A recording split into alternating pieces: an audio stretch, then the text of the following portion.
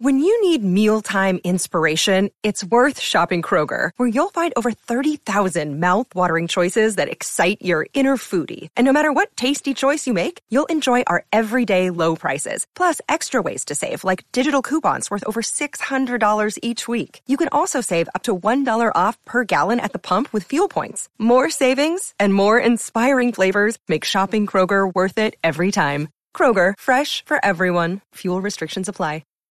And a story first broken by the pretty good podcast. That's right. Al-Qaeda has declared war on the southern United States. But really, the way things have been going, is it that strange? I'm trying to elevate small talk to medium talk.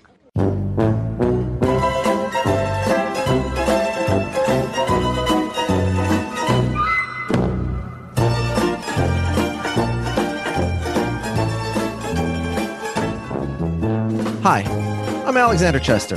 And Av, would you say that my podcasts are unusually long? A bit more distended than the average podcast? I'm Av Sinensky, and I'm not a cool guy, but I'd love to waste a few hours of your time. And I'm Tim Conlon. And by the way, people should be able to tell the difference between real crab and fake crab.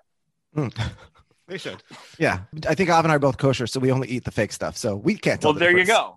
Yeah. There you go. Yeah. I mean, but maybe we could if we tried one time. I don't know. I don't know how obvious it is. Yeah. Always been kosher? Yeah, I have been. Yeah, I mean, I've dabbled here and there in different things that maybe Chester hasn't. But yeah, well, that's let's talk. What's your boys. favorite? What's your favorite cheat meal? I guess we could call it. I mean, I used to just love going into any pizza shop when I was in or about New York City. Yeah, it didn't even matter. I just love pizza so much, and just the idea of always having pizza available to you within literally a hand's distance was I just loved it so much, and just loved just going to different places before things, after things. So that was it for me. So it's not even a better food. Yeah. Can you go to Joe's Pizza or something, or do you? I mean, I would. Most strictly kosher people do. I would eat dairy out in different restaurants. Okay. Just plain pizza in any restaurant is just delicious to me. Even bad pizza is pizza. It's still pizza. Absolutely. Yeah. So that was my big cheat. Yeah, pizza has a very low floor. Yeah. Yeah, really? Oh my god, I love it so much.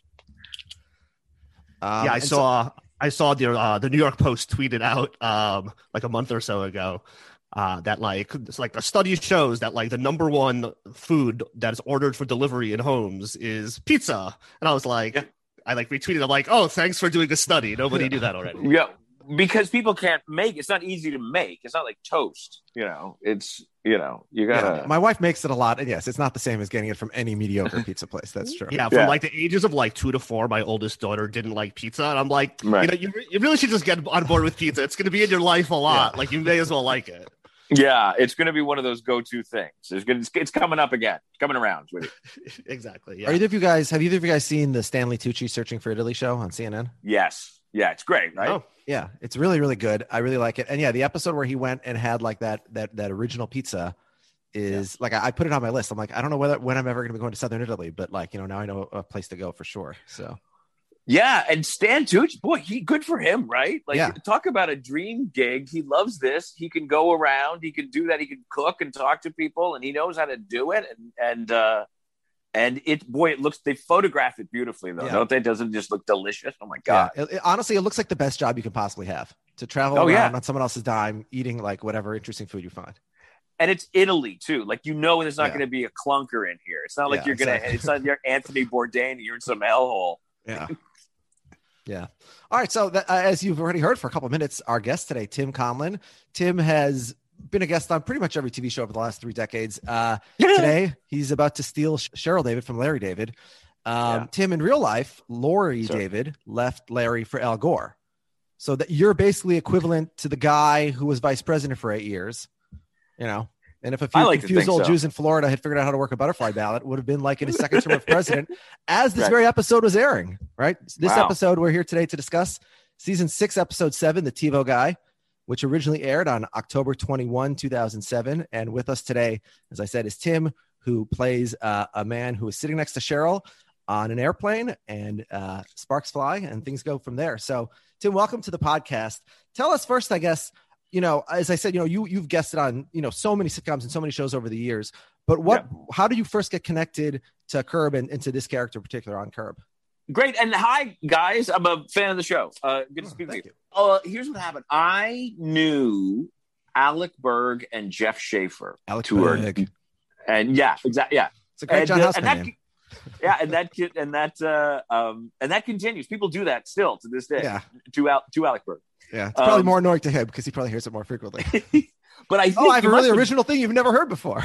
Yeah, but it almost would be impossible not to, because it's so. And the reason why everybody wants to say it to you is it's a loop. You know what I mean? As annoying as it is because the show was so goddamn popular. Yeah. By the way, I have no idea what a John Houseman name is or means other than Alec Berg. Yeah, exactly. You could name you another one. You know what I mean? You would. Yeah, it's. But so I knew them. I worked with them on a television pilot for NBC in the late 90s, and it didn't go. We had a great time, but it didn't happen. And we stayed in touch, and they had an idea for this character, and they put me in touch with the casting director who put me on the list to audition. Now, it's improv, right? So I didn't have a lot of... I had some improv training when I was in my late teens. I was at Second City in Toronto, where I'm from. And I never was in the touring company, and I never was on the main stage or anything. And I never went to what's known as the conservatory, which is the part where you go into this sort of intense learning and writing before you start performing on stage. I did the introductory stuff and the workshops that they offered after that, but I didn't, and I loved it. I loved improvisation and sketch, but I just never excelled in it, as I didn't think it was going to be my thing. But I knew all the principles of improvisation, and I love it. And I love the way Larry did it on the show. And of course, I was a rabid fan of the show, so I knew what. That was my entry point. So I got a call from my agent, and we were in the middle of. I was shooting something for ABC at the time, a pilot for a series that didn't go, but I was doing it at the same time I was doing Curb, so I had to drive in between things, in between auditions and the doing of the other thing. And it was exciting because there's no script, right? You're improvising. They give you a slip of paper that tells you a minimal amount of information. Guy's a businessman, a friend of Cheryl's, that Larry is intimidated by. That's what was on the slip of paper. Wow. I was going to go into the and he was a businessman. I knew he was a businessman, and I knew that I was going to meet with Larry and Cheryl and Jeff. They were all going to be there, and we were all going to improvise some stuff together on camera. That's a lot of pressure.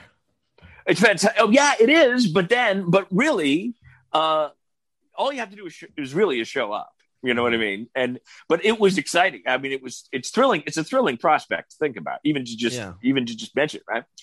So it's like, I guess you join a team with LeBron James, you're going to get open shots, just let him create, and then you're going to get your opportunities.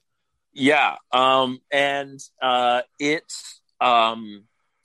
right. So I show up, and I have my suit on, and they give me another slip of paper to let me know that the guy has started an underwear company that has no fly, and he thinks it's a great idea, and Larry thinks it's a stupid idea.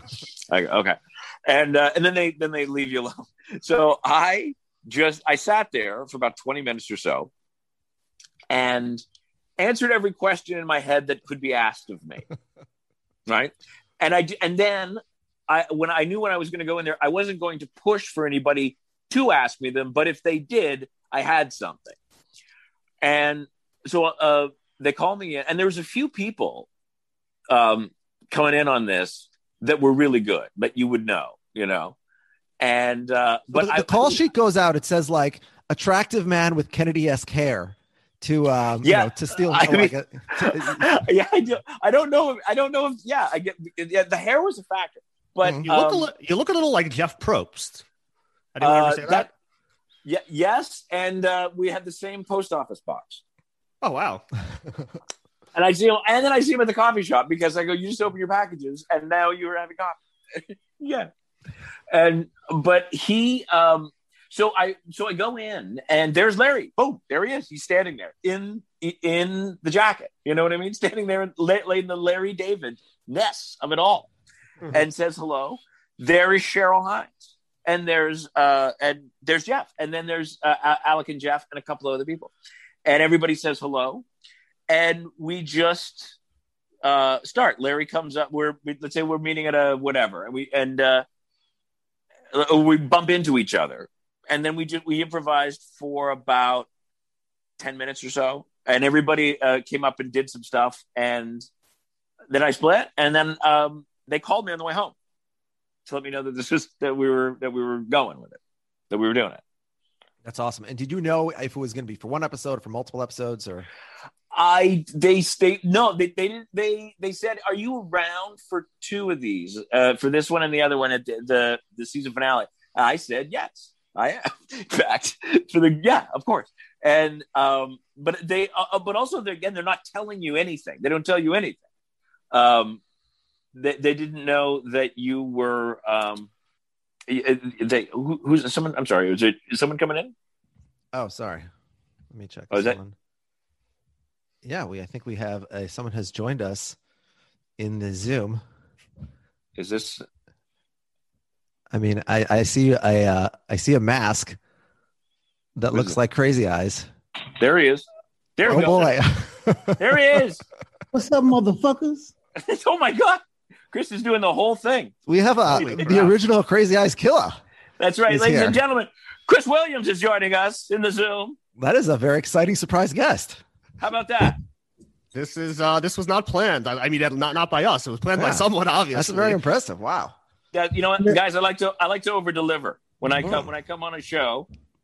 I like to make dreams come true. How about that? You've certainly done that. This is phenomenal. I cannot believe what has happened. Yeah, that's very exciting.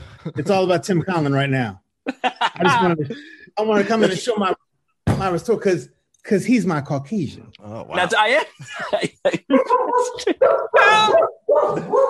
The dog agrees. Crazy Eyes. I thought we were a coup de la. We are coup de la. All right, good. As long as we're still coup de la. Go ahead, Chris. Tell everybody your dog's name. I'm gonna throw something at my dog right now.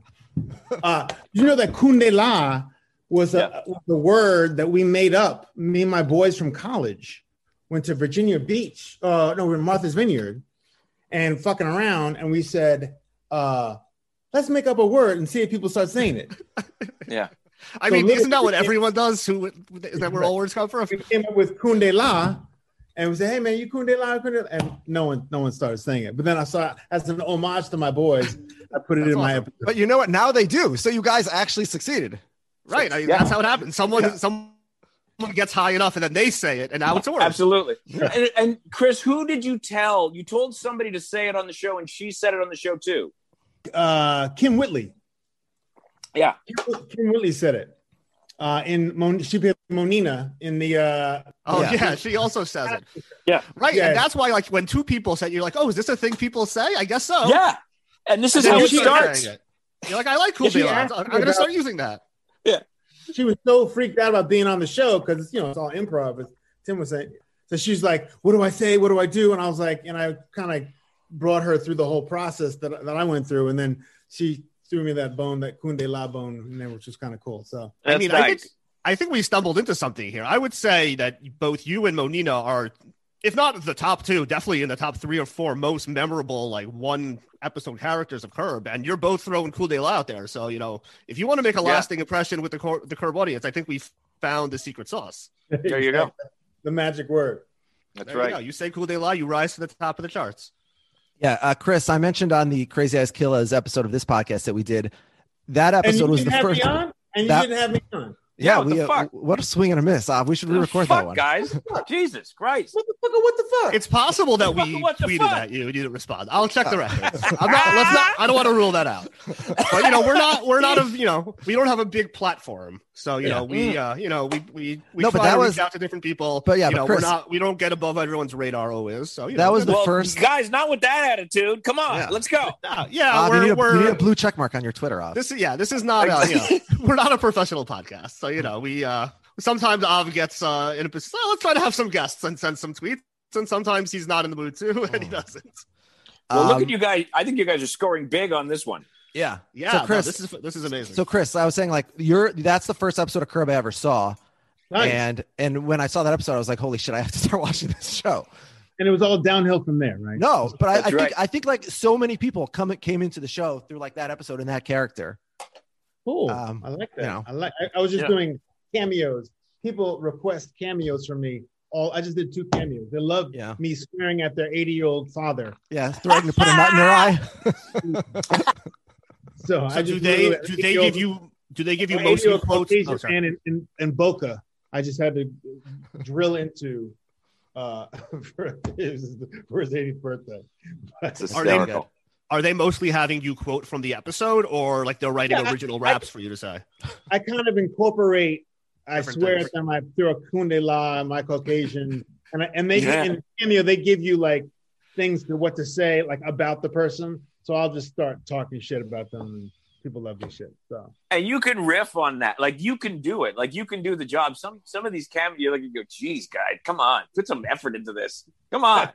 Yeah, matter of fact, I had one from England. It was his father's birthday or something like that. So I researched where they were from in England, and I told them about like different places around the area. So that's the research. That's the hysterical. thoroughness that I do in goddamn right. quarantine. That's right. My Chris Williams here to over deliver, motherfucker. My brother-in-law bought for my father-in-law. He bought him a cameo from the Soup Nazi because he's like a Seinfeld fan, and he said "No soup for you" like 8 times in 26 seconds. He just like kept yelling it over and over at the end until like it cuts out. It was crazy.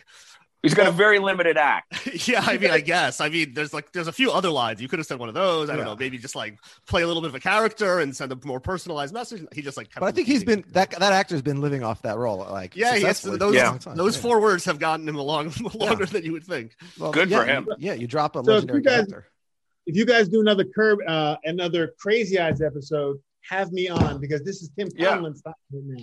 We will absolutely do another Crazy Eyes Killers episode as a bonus episode if you'll come on. No question. Perfect. All right, buddy. And I'll put my information in the chat. And Tim Conlon's the best. And you guys. Yeah. So far he really is. All right, man. We need to record the video because Tim is giving us the Crazy Eyes eye. Yeah, he in the video, as he says on the episode, in the video, he goes like this, and he just did it in the video, so I can report. All right, guys. So thank you, Chris. Thank you for dropping by. Of course. Yeah. Thanks a lot, Chris. This was great. Thank you. So yeah, that was a very exciting surprise guest we just had on. How about that, fellas? Huh? Yeah. I hope the big surprise you teased is as exciting as that. Oh my god, wouldn't that be great? That was funny because the appetizer. I saw that was amazing. Thank in you the video. So much. He showed up and he has the Crazy Eyes mask. That's and great. I'm like, oh, so it's somebody from Curb, and he's just wearing a mask like of a Curb theme. I didn't think it's actually him himself. I know, that's great. My baby is screaming. I apologize. Give me 1 second. Sure. No.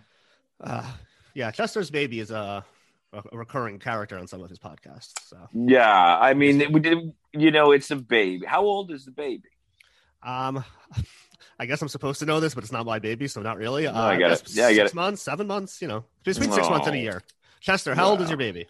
All right. So as I've said, we're not always the most professional podcast. Yeah. He's 7 months. 7 months. Okay. I was pretty close. I said 6 months. Yeah, close. This is Ben. He's decided to join us apparently. Oh. Hopefully we'll keep him quiet. All right, so Av, we've had quite an exciting first few minutes of the podcast. Yes, this is wild. Yeah, Tim giving us a very I think that's the best story we've heard yet about somebody, sort of the process of getting on Curb. And, I don't know if we quite finished. I'm like very flustered now since. That's true. Yeah, because Crazy Eyes came by in the middle. Yeah, it was like when Bob Hope would walk on The Tonight Show back in the 70s. Yeah, so I don't know if there was any. Just no, let's go back to finish. Yeah. What do we? Okay, so we were. Yeah, so then they called me, told me that I was doing it, and when we got to the set to shoot, then I got the episode outline, right, and I got to see what was happening with this because this was. I went to wardrobe. I went to try on some clothes. They said, yeah, well, maybe we'll put you in some clothes. I'm like, okay. I went to the wardrobe and somebody said, I said, hi, I'm Tim. I'm here for the thing. And they said, oh, Cheryl's boyfriend. And I said, that's how you found out? That's great. Yeah. I said, what do you mean?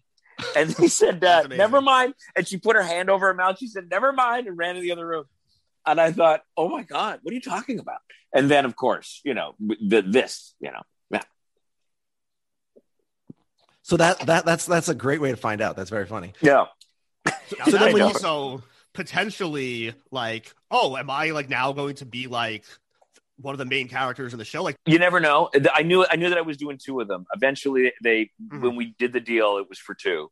And it's Curb. And you don't know, you don't know if it's going to go on. And you don't know if Larry decides he doesn't want to do it for 6 years. You know what I mean? Like, you don't know, like, you're not banking on anything. You know what I mean? And it's HBO, so it was prestige television. It still is prestige television to do Curb Your Enthusiasm. You know what I mean? There's that.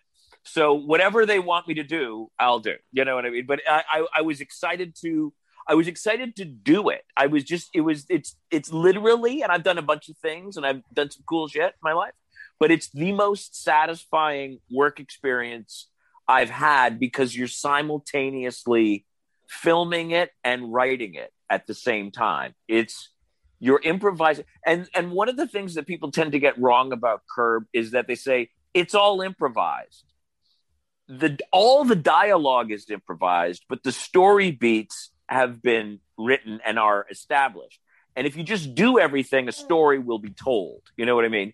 But it's the things that you say that are improvised, and that it's absolutely thrilling to throw the ball back and forth with people who are the best at something. Yeah. And like the character that this ends up being is like a far more interesting, very specific type of character than like the generic outline that you described of like, what was it, like a guy who like intimidates Larry a little bit. Like, this is like, no, this is like, it's like specifically like a version, like a superhero Ubermensch version of Larry David, who like captures all of his like quirks that like are good, but like without any of the baggage.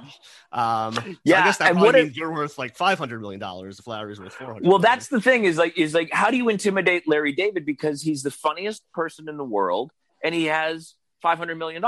So there's nothing, you can't do anything. There's nothing. You have nothing going in. So it was really an interesting and daunting challenge, especially when you also didn't have the script to, there's no script, right?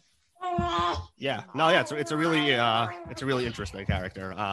It just like it like reads to just like so many of like Larry's central like neuroses. It's almost like this like two-faced reflection of Larry in a way.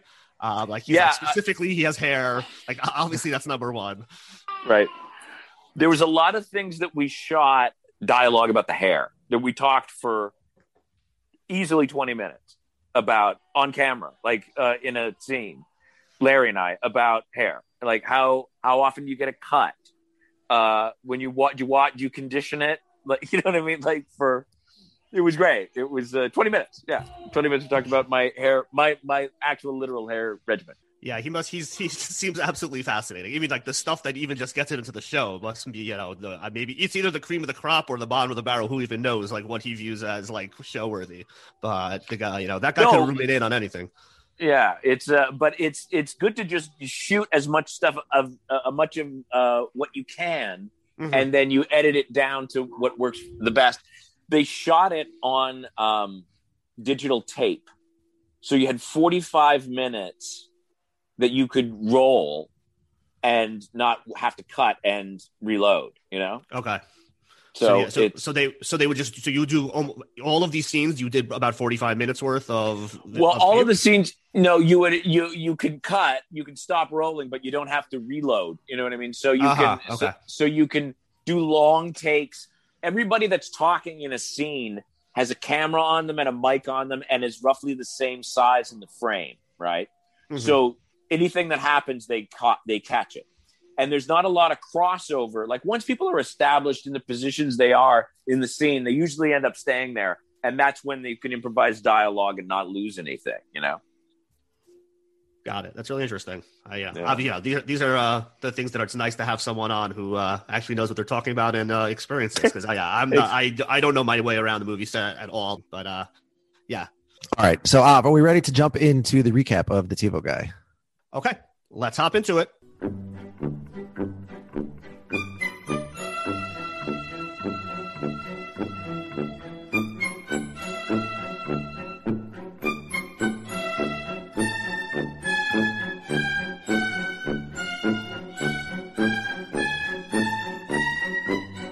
So we're at home with Larry, and he has the TiVo guy at his house, and we're trying to figure out what's going on with TV. It keeps pixelating. They're missing shows. They're not on DVR. My wife is upset, and, you know, we weren't able to watch Lost this week. And the guy's like, oh, Lost. Yeah, I saw Lost. That guy they killed last week. Yeah, he's not dead anymore. He's back. As soon as I was taking notes on this episode, I jumped into the Discord group for like the Down the Hatch podcast to ask them, like, hey, does anyone have any thoughts on who, like, is this like a specific thing from Lost, or is this just a generic, like, oh, crazy Lost, like the guy who's dead isn't dead type thing?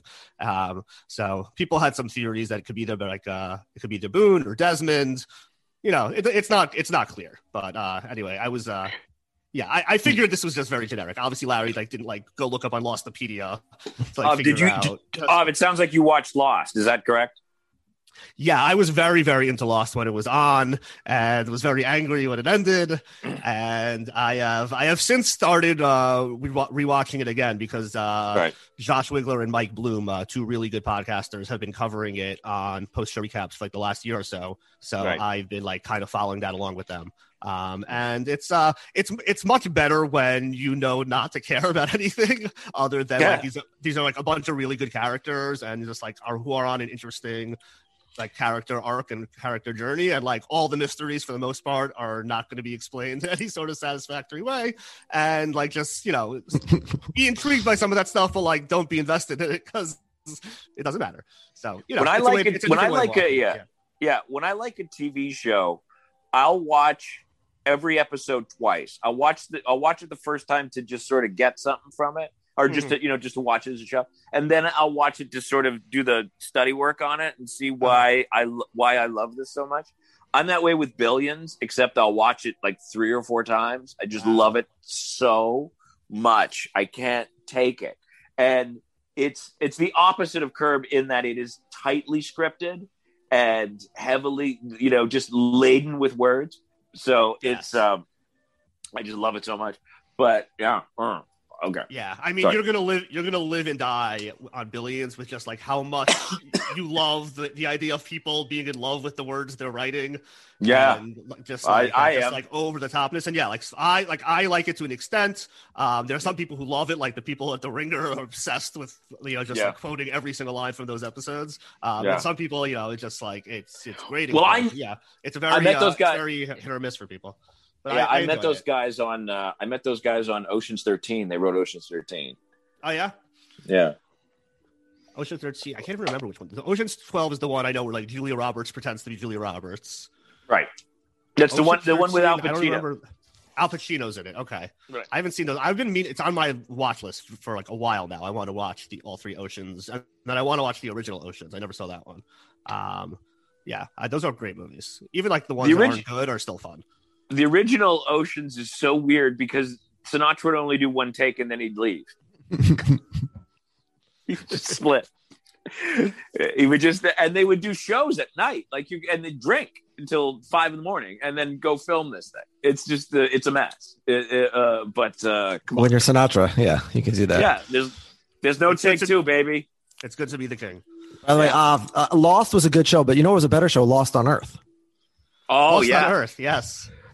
I was so that was I got a deal to do that. That was when the USA Network was just starting to do original shows, their own original comedies, and they had a little bit of money, and we did it, and we had some great people on the thing, but nobody. It was neither fish nor fowl. Nobody knew what to do with it, and it was we did okay on it. It was good business wise. But it was we were rudderless as a production, I think, in a lot of ways. But it was fun. It was a fun time in my life, that show. So Lost on Earth, which starred Tim, of course. So this TiVo guy, he explicitly asks him, or is explicitly asked not to spoil the episode, and then he does. So to me, this is early leader in the clubhouse for worst person.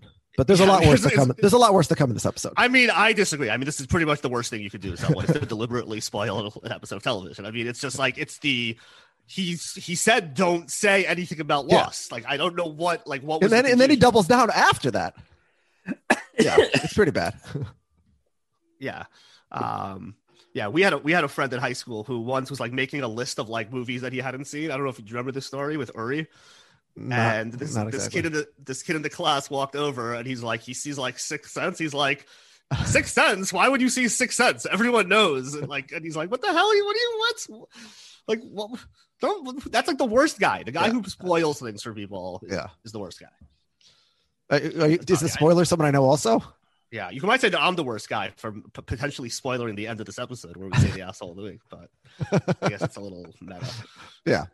All right, so let's hop back into Larry's living room. Yeah, so just a reminder though, Hurley was in Lost, Hurley is in Curb. You know, so it's weird that nothing is like clicking into place except for Larry. That the drug dealer is now a big star. I mean, do you remember the face of every person you ever bought pot from? I mean, come on. If I bought drugs from Hurley, I would remember. No, but he wasn't Hurley at the time. He's just a generic guy. It doesn't matter. He's Hurley. You'd be like, I know that guy. I heard. This is what I heard, that they were casting Lost and they couldn't find that guy. And they went home for the weekend and everybody watches Curb on Sunday night. And they came in on Monday and said, what about the guy who was selling Larry pot? Can we get him in here? They brought him in. They brought him in Tuesday, tested him at the network on Wednesday, and he was on a plane on Thursday to Hawaii to start shooting on Monday. I never knew the time. That's crazy. That timing. That's incredible. Who would you say more randomly benefited from being on Curb, Hurley or the guy from the Dodgers game who was going to go to jail? It's close. It's pretty close. Right? Yeah, it's close. Just in terms of like, increase of like expected average value of life. I mean, Hurley became like this megastar. He was on like the number one. I never knew the time. It was like that quick. That's really incredible. That's crazy. That's really something. Yeah. It's but that's the thing with Curb though, is everybody, you didn't have to send out hey, don't forget to watch me on some, everybody watched it. Everybody in casting, especially everybody in television casting, because they knew that it's difficult to do. You know what I mean? It's a high bar to clear. Right. Exactly. Yeah. Okay. So back to the episode. So all of a sudden the phone rings and it's Cheryl magically calling from an airplane. And the flight is very turbulent. There's a storm and she's really scared. And Larry, like, he kind of hears her, doesn't really hear her. He's not really paying attention to her is really the true story. Because he's very focused on the TiVo guy. And he's like, oh, it's a good thing that you called. Like, do you know where like the paper with some code is for the TiVo? She's like, no, Larry, we're going to die. The plane is crashing. Like, I'm scared, Larry. And hold on. I need to defend Larry here for a second. She doesn't say any of those things. She says, I don't know if we're going to make it, she says. Yeah. But she doesn't. I'm being Larry's lawyer here for a second. A lot of turbulence. He can't hear. He's distracted. He's not paying attention to her, but he doesn't. I don't think he hears anything and willfully ignores it. No, I agree with that. No, I was just playing up the situation. Yes, I agree that it's like it is probably very difficult for him to understand what she is saying based on the words that she says. Yeah. Which to us, because we see her on the plane, like we obviously like the fear and also Larry's acting equally as flustered as her, and she would say in hindsight for a much less necessary reason, and that's part of her anger. But like we all do that, we all get really pissed about something, and then someone says, "Well, put it in perspective," and then, okay, fine. Well, if you're going to compare it to life and death, it's not a big deal. But you're allowed to be frustrated with the TiVo guy or the internet being out or whatever it is. So I think Larry's being a little maligned here. Yeah, I certainly agree that this is nowhere near the worst thing that he has done. Yes. This is like... If you need reason to divorce Larry, I can provide a list. He at the very least has very solid, plausible deniability. Yes. Like, certainly he could just claim, oh, sorry, I just couldn't hear anything that you said. You were calling me from an airplane. Like, I don't know what you want. Yeah. If it was the only thing he ever did, yes, she may be overreacting. Yeah. Yeah, exactly. Oh, for sure. And obviously, it's the straw, and we'll get to that. She'll say it's the straw that broke the camel's back, and I think she gives the talking during sex as the other massive crime he committed. But we'll get to that. Yeah, and I would certainly say in an alternate reality, like 99% out of 100 times, if he like pisses off the TiVo guy, like she's mad at him for the next month that like her shows are gone. Yeah, so it's like I think he was playing it safe. Yeah, no, that's a fair point. Yeah. he even says to her when she comes back, I got all your shows. I DVR'd your shows. Yeah. And, we were He's talking. like, I don't know what you want from me. Yeah. Before we came on the episode, Tim, we were listing some of the shows that our respective significant others and former significant others really enjoy watching, that we sort of hear by osmosis, just being in the house and getting into these things sort of up by their side. And Larry, he knows the names of the shows. He's dropping them left and right. So yeah, Team Larry. Which I am. Yeah. So as they hang up, we see Cheryl hanging up in her seat, and she just like randomly grabs the hand of the person next to her, like in a jolt, and we see all of a sudden there's some sort of connection is happening. And Cheryl arrives home, and he's like, "Hey, great to see you. Great news. We have reservations for tonight at Primo's." And she's like, "Larry, I'm leaving." Wait, but hold on. Before that, can we go to the airplane for a second? Yeah, sure. Yeah. So it seems very clear from the way that they sort of accidentally hold hands and then look at each other. And Tim, you can correct me if I'm wrong, because you would know a little more than me. But it seems as if up until this point, on the flight, they haven't really exchanged any, they haven't spoken to each other. Right. All right. So here's my question. My personal opinion is that you're in a plane in business class. There's just two seats in your row. You're sitting, you're a confident salesman like Glenn. You have Kennedy-esque head of hair on top of your head. You're sitting next to an attractive woman on a flight. I think at some point you strike up a conversation. Sure. But it would have been, but I think that for the drama of the moment, I think it would have been like, it's more the tableau of, I just reached out and touched the, you know what I mean? With no words, you know what I mean? Is more sort of poetic and romantic and heightened given the weather, the severity of the weather, the tempestuousness of the situation. Yeah, well, as Elaine Bennis would say, you don't need any words if you have that kind of hair, Kennedy hair. That's right. That's right. And I think if they had like exchanged pleasantries or even like spoken a little up until then, like I don't think that detracts from it just being still this like moment of like, oh. But it also lessens Cheryl in a way. If they were chatting before and they were having martinis on the plane, then it looks like she was just looking to hook up versus. Yeah. Well, as Larry's lawyer, that's what my focus is on a little bit. Like, at what stage was this adulterous? Then at what stage was this, post-marital? This this budding relationship. Maybe Cheryl sits down, sees that head of hair right on the plane, and she's like, you know what, I've had enough with Larry. And then the phone call is just the last straw, really, because she's already seen Glenn. When you break up with somebody, you can, you know what I mean. Sometimes you want to go 180 the other way. Yeah.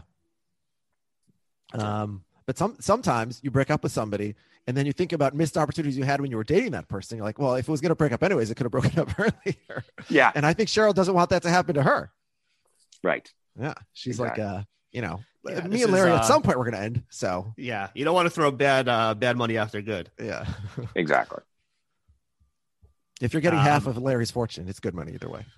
My God. Well, but then just take it and go. Yeah. Well, that's what she was trying to do last season when he was on his deathbed. So. Yeah, Cheryl. Yeah, Cheryl's been like waiting for the right opportunity. She's like, "All right, that's it. You didn't answer my call from the plane." She was looking for an excuse. It's like a Larry. Which counterpoint? Fair. Yeah, I would also be looking for an excuse to divorce Larry David. So, all right. So let's come back. So Larry's home, and Cheryl accuses him. She says she's leaving. Yeah, she says, I'm leaving. Larry's like, no, like I saved your shows, the TiVo guy. And like, what's the problem? And Cheryl's just like, no, Larry, it's not even about that. It's about all of it. All of your annoying behavior, you're talking during sex, and not dirty talk, chit chat. You want to discuss whether people can tell the difference between real meat, real crab, and fake crab.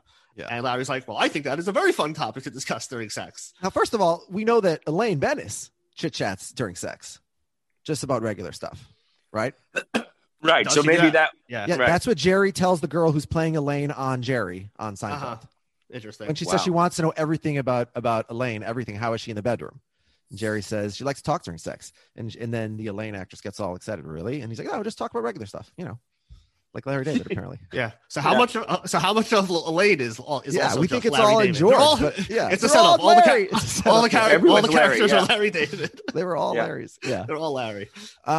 By the way, I need to say, like, Larry's crime to me, although it's a consistent one in this show whenever somebody is traveling, is that he's sitting on the couch with his feet up when his wife walks in from the airport. Like, there's no situation where if you have nothing else to do and your wife is coming back from the airport that you're like, all right, take a cab.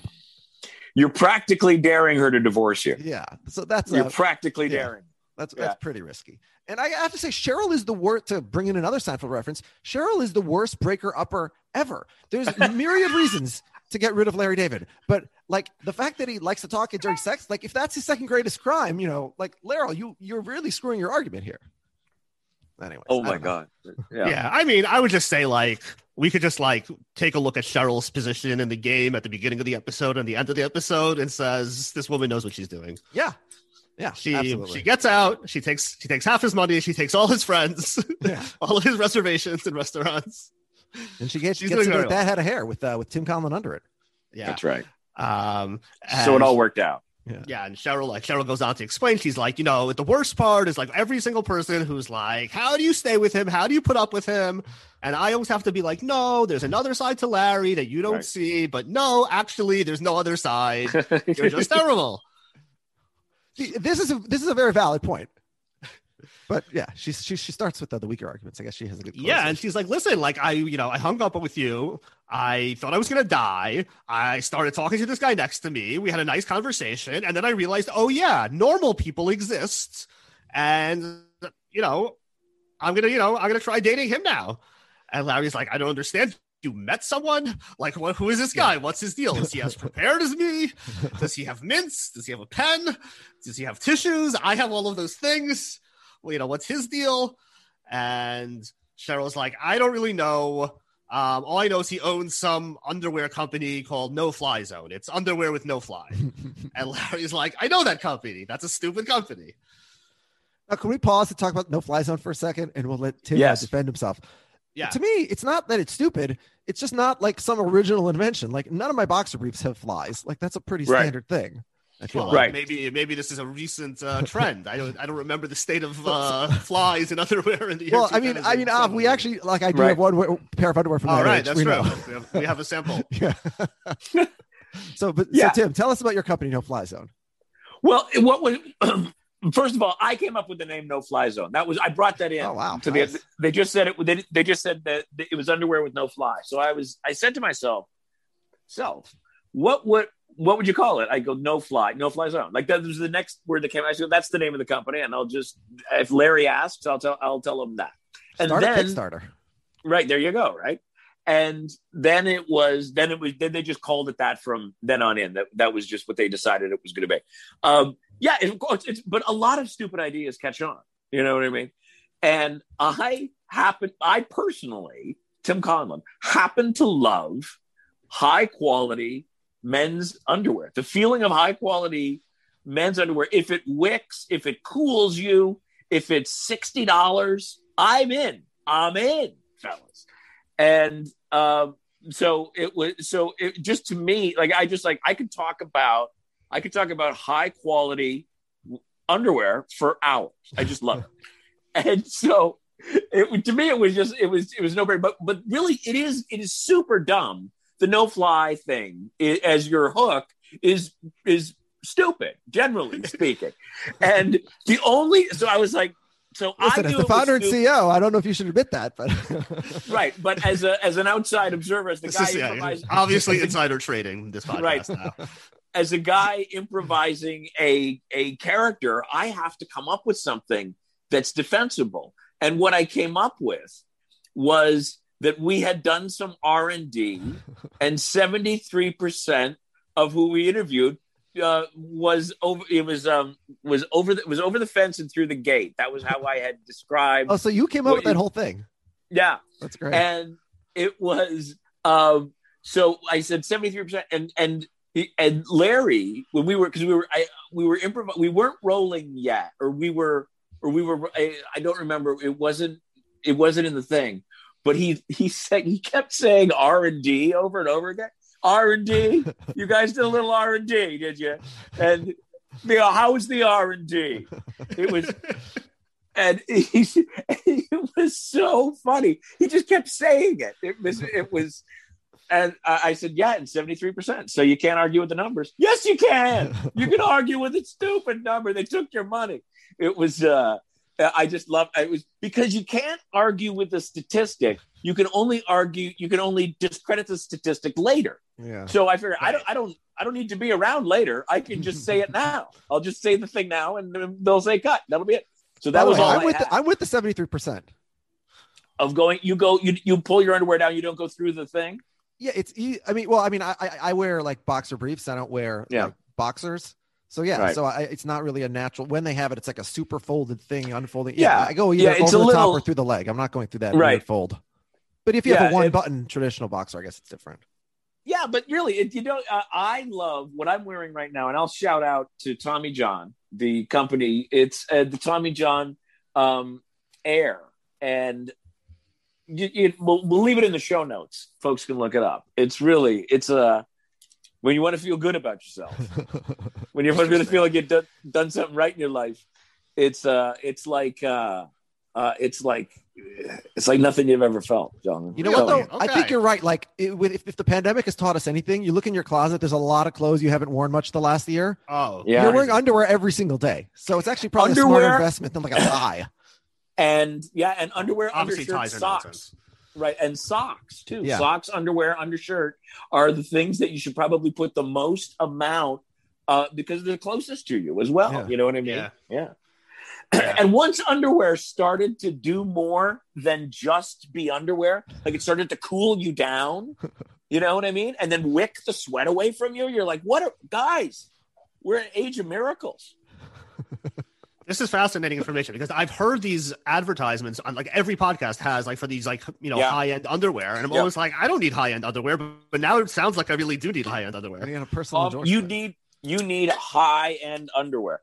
My friend is a meditation teacher, and he used to hang around the Maharishi Mahesh Yogi, right? Who was the Beatles guru.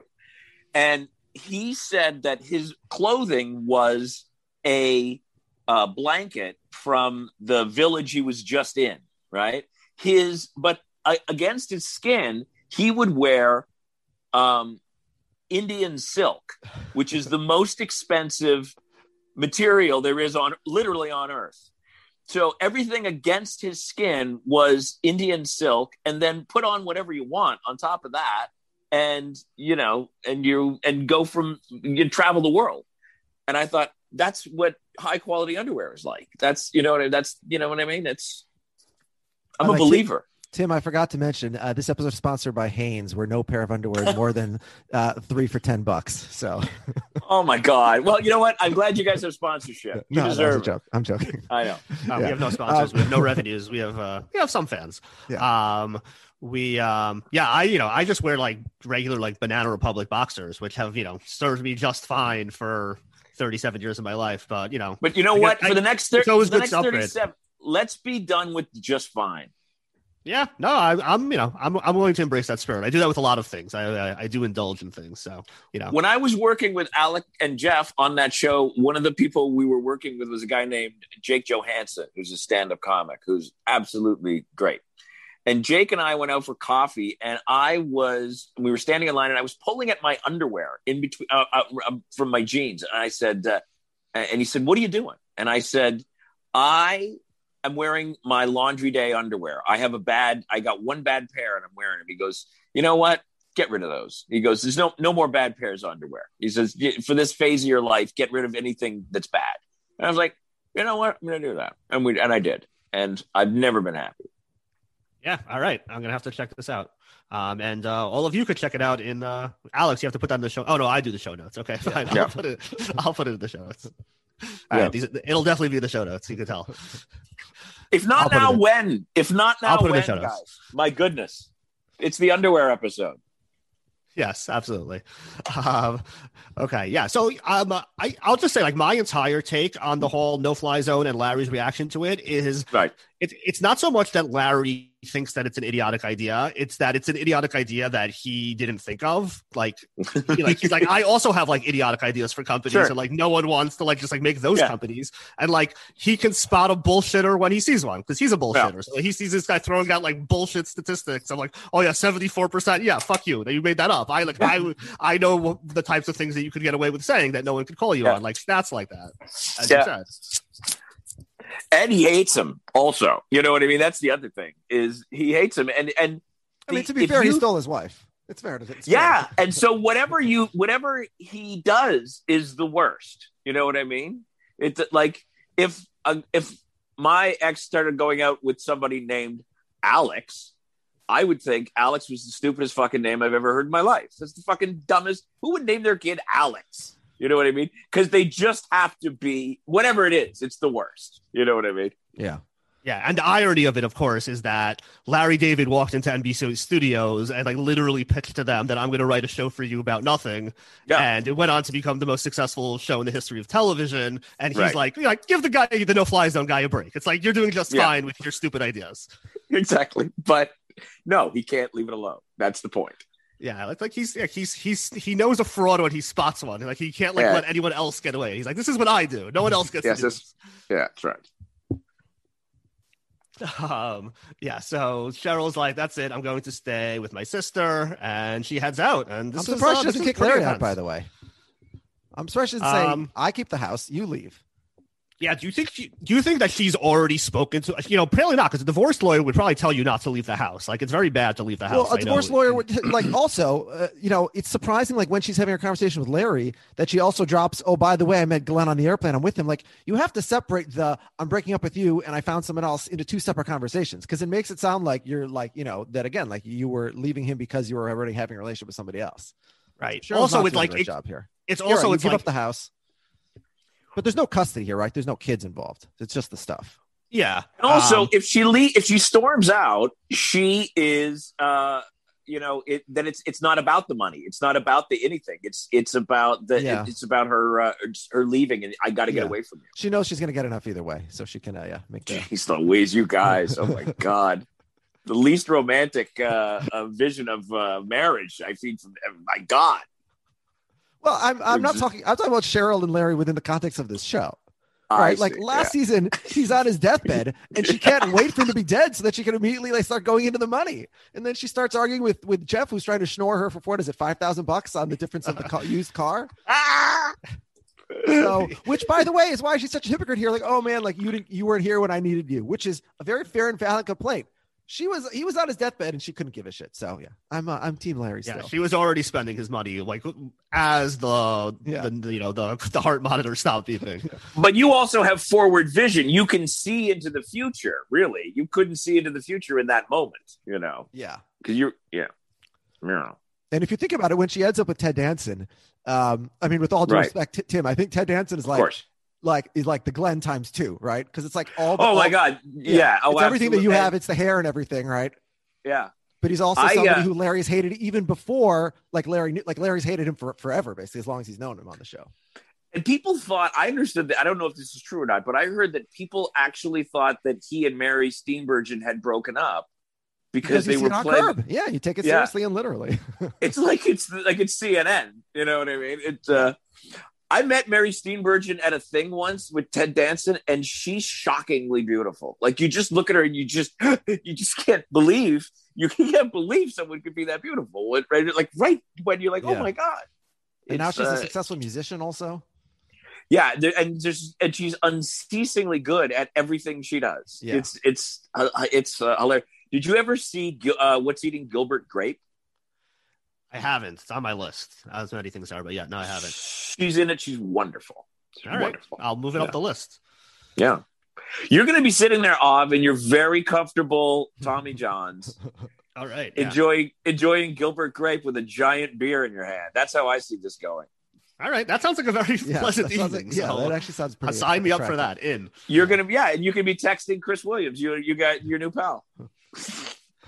This all sounds like quite a life. Yeah, quite a life I'll be leading. By the way, I just want to say, like, to go back into the world of Curb, like, like Cheryl, even if she's like the one who wins off between Larry and her, like Larry's the worst person than Cheryl, clearly. But if it's between Cheryl and Mary Steenburgen, Cheryl doesn't have a chance, right? Cheryl David in the show. So you'd have to wonder, what did Ted do to lose Mary that he has to settle for? Yeah.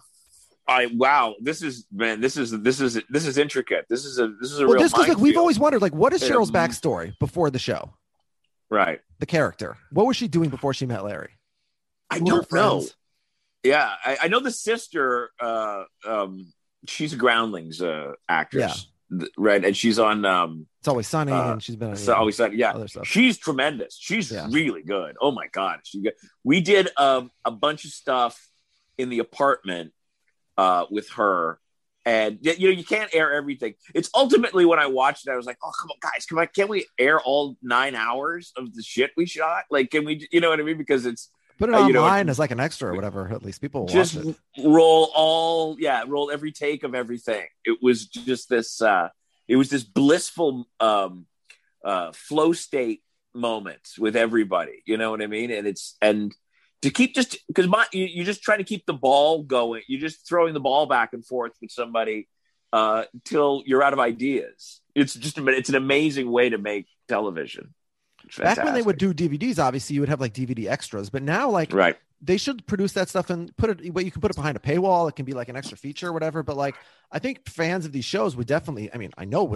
People listen to hours of podcasts and watch hours of clips on YouTube of scenes that they already know. So if I found out like there was extra curb scenes, even it's not the best. It's like cutting room floor, or maybe it is like who the hell knows like what they cut. Yeah, maybe my opinion is different than Larry David's. I mean, he's probably right over me 99% of the time, but for my personal sense of humor, maybe I like something else. Yeah. Or just like awesome, hilarious scenes that just like didn't work for like the plot anymore, so they just got cut. Didn't Anchorman make like an entire second film based on like just cutting room floor stuff? But also Larry probably just go, you know what I mean? And that would be the end of it. Then there'd be no more discussion about it at all. Yeah, exactly. Yeah. So that's all it takes to end the discussion. That's probably exactly what happened. His agent probably calls, proposes him. He's like, I think he just answered it correctly too. That's why that's why you won't see the DV extras. Yeah. Yeah, that would be good. Yeah, like people today, it's like the fans of things will just like nobody wants new things. They just like want more of the things that they already love. Like just like more content. It's a really interesting culture, like in subcultures of things. It's like you can never dig deep enough with some things. Because I think things for a while stopped being very good. You know what I mean? And so you just wanted a bit more of the thing that was good. You know? Yeah. That could be, or at least like things that were like shared. Like everything has become so split up where it's like people like going back to those like shows where it's like you associate them with like friends and with like watch parties and like when everything now TV is like, oh, are you watching that? Oh, that's like 17th on our list. Oh yeah, we watched that 4 years ago. I don't remember it. Right. Like, but I think also COVID accentuated these things, right? Because they couldn't make new content for much of 2020. And so you had to go back to nostalgia and like watch your favorite things. And you're like, well, I've already watched it. So now let me find a podcast about it. Let me find read like Reddit about it, go on Twitter. Like, you wanted to sort of dive more into that because you didn't have new stuff. And then it just sort of killed that in people. Yeah, that's true. Yeah, so speaking of something that couldn't happen in the year 2020, the Greens are having a dinner party with the Funkhausers, and Larry kind of just like appears in their living room, in their dining room. I mean, like he doesn't like knock on the door. He's just like, "Hey, I'm here." Was he invited? Boundaryless. No, I don't think so. Yeah. Oh, you think it's implied that the Davids were invited to this party? No. Well, but there's no seat at the table for them. Yeah, there's no seat for him. There would be 2 seats, and Susie would have said, "What the fuck? Why are you so late?" And where's Cheryl? Exactly. Yeah, exactly. Then she's like, "My poor baby." Her reaction instantly here. I mean, obviously it shifts quickly throughout the scene, but shocking to see how and we talked about this. Like we love those moments, and they're always just mere moments when Larry and Susie are on the same side. Oh, I love when Larry and Susie are friends. They're so good as friends. I love it because you know that it's going to turn. Yeah. You know that you can feel it in your soul. It's so precious. It's so precious. You want to just want to hold on to it. Last 10 so seconds, good. 30 Let's seconds. See if we can. Let's more of this. And you're like, not this. It's not happening. She's going to say kind of lovingly and sweet, "Do you want to look at the rest of the house?" No. Get the fuck out of here. Right, exactly. It's not going to take much. Yeah. And it turns hard and angry and just the greatest. And you know what? Susie is the one who tries. I mean, Larry tries once in a while, but Susie can see through it and know that it's just because he wants something from her. But Susie genuinely tries actually to be a good friend. So, in a future episode this season, Jeff will lie to a hearing and say that Susie is the most loving woman in the world. That's obviously not the case. But I think she's, not as bad as maybe we assume because she tries with Larry. Just he's always the one who says, "I don't give a shit." Susie Essman's great, isn't she? Yo, she's incredible. Yeah. By the way, she's another person, Chris was saying this about Crazy Eyes. She's another person who I assume most people who meet her on the street say, "Can you say something insulting to me? Here's a phone. Can you call my mother-in-law and call her a fucking bitch?" Probably. Well, I don't think she's taking cell phones for people on the street. I think people are paying her $400 on a website. Probably. So good for her. I've said before, the woman who's like the main realtor in my neighborhood like looks and sounds a lot like Susie Essman / Susie Green, and like she's. I'm gonna guess you don't live in Kansas. Yeah, no. And she's a tough lady, and it's like very like a lot of people are like, yeah, she's like Susie from Curb. It's really funny. Like. Have a little bit but you're afraid. You're too afraid of her to say that to her face. No, of course not. It's a huge insult. Like you don't tell somebody that like, oh, you remind me of the woman from Curb who curses at everybody and yells. Well, I mean, an extremely popular television character. Yeah. But I would take a risk. I would say to her, you remind me of. You remind me of someone. You're a nice. But version.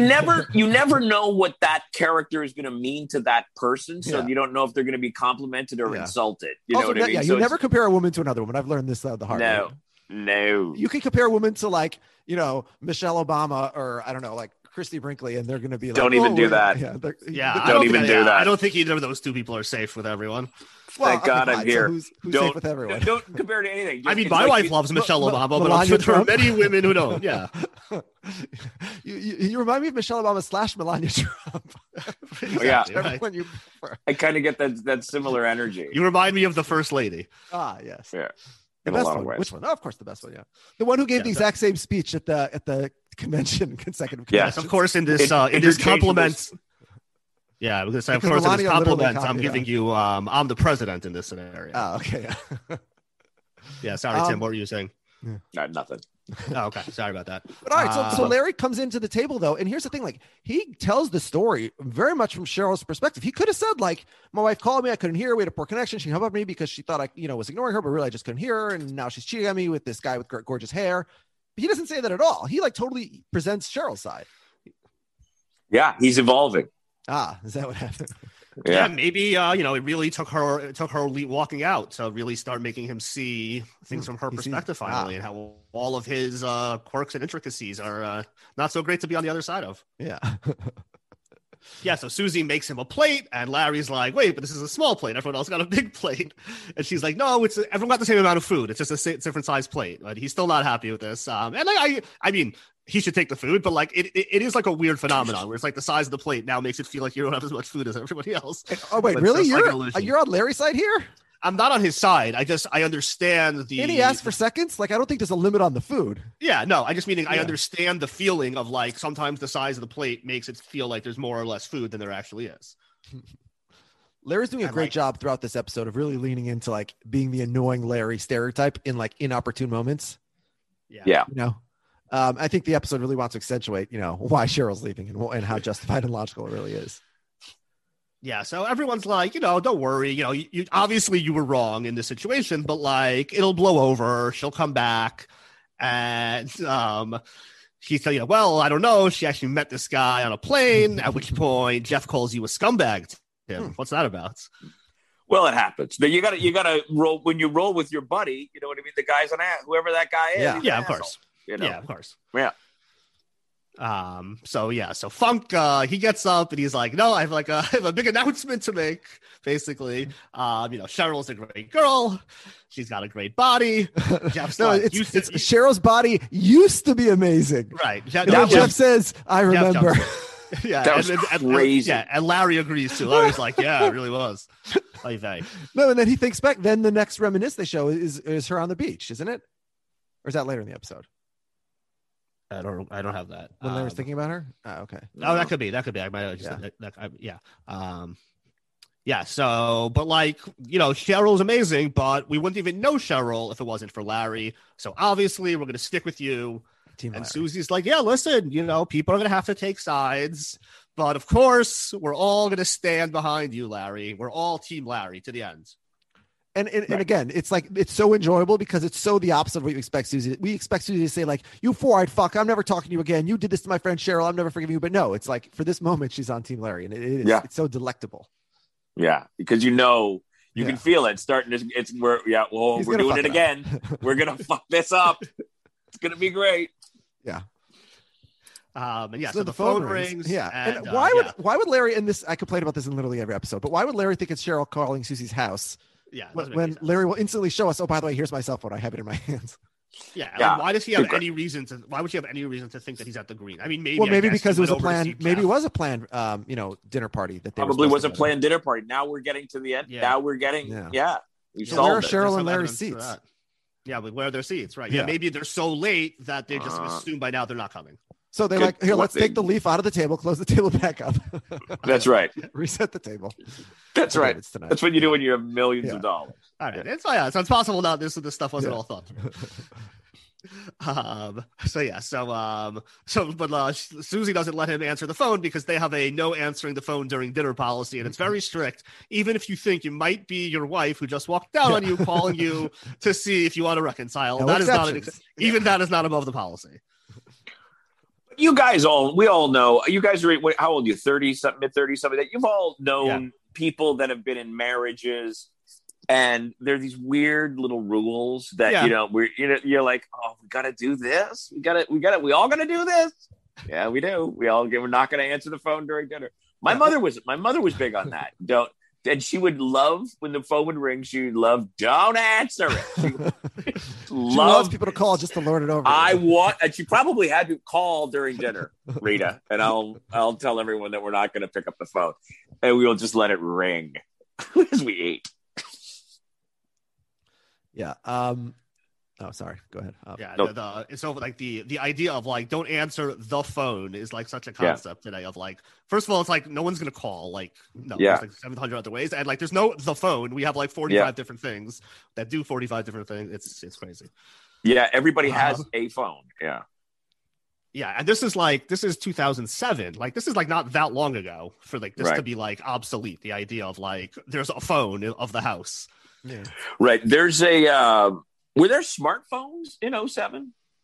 Yeah. If there was probably just like very early generation. There was Blackberries. The iPhone had been introduced. Wasn't this the year it was introduced? Yeah, it was right around. I think it was. Yeah. You know who the first person I knew that had an iPhone was? No, I don't. Chris Williams. Chris Williams. Correct. Oh, wow. That's really? exactly. Yeah. That was a shot in the dark. That was it. And we were having lunch, and I said, "Give me that thing. Let me see that thing." And I was like, "Son of a bitch! It's hard to give this back. This is amazing." We'll put Apple in the show notes also. Put the iPhone in the first version of the iPhone in the show notes. Oh my god, the first version of the iPhone would probably be unusable, right? If somebody gave you that, you'd be like, "This is garbage." Yeah. Probably wouldn't. Yeah, you couldn't even make a call on it now. Yeah.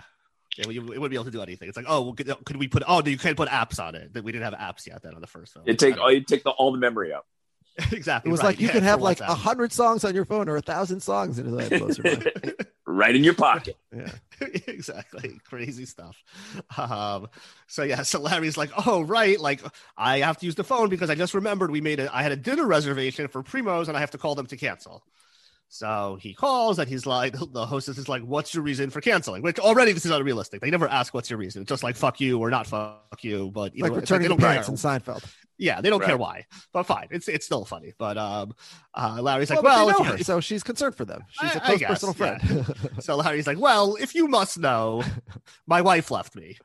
And of course, the hostess, instead of being like, "Oh, I'm so sorry for like bringing that up," she's like, "No, you're a liar. You're like at least make up a good reason." Just like here's the thing: even if he is a liar, even if you're 90% sure, 95% sure, whatever the percent chance that you're not sure, there's so much not worth it for like the benefit you get of calling him on it is so much less than like the positive insult of insulting somebody who's just had this like traumatic moment. Yeah, this is a much more compelling version of like Pascal's wager, where it's like the downside of not saying it is like so minimal. Like it's like you really don't have to say it. It's fine. But she stays committed through the whole episode. She just refuses to buy it. Yeah, she's great. Yeah. Yeah, so Larry's like, I guess in the future when my wife leaves me, I'll have her do it in the morning, so that way I can give you more notice for the reservation. By the way, what a courteous man Larry David is, that the day his wife has left him, he still thinks of others, like the hostess at Primo's, to let her know. Yeah. I mean, you should just blow off this reservation, please. Your wife left you, like in shock. And then next time he tries to make a reservation, why did you not show up? Well, my wife left me. Oh, did she really? Yeah. Do it all in person. Can't get into Primo's anymore.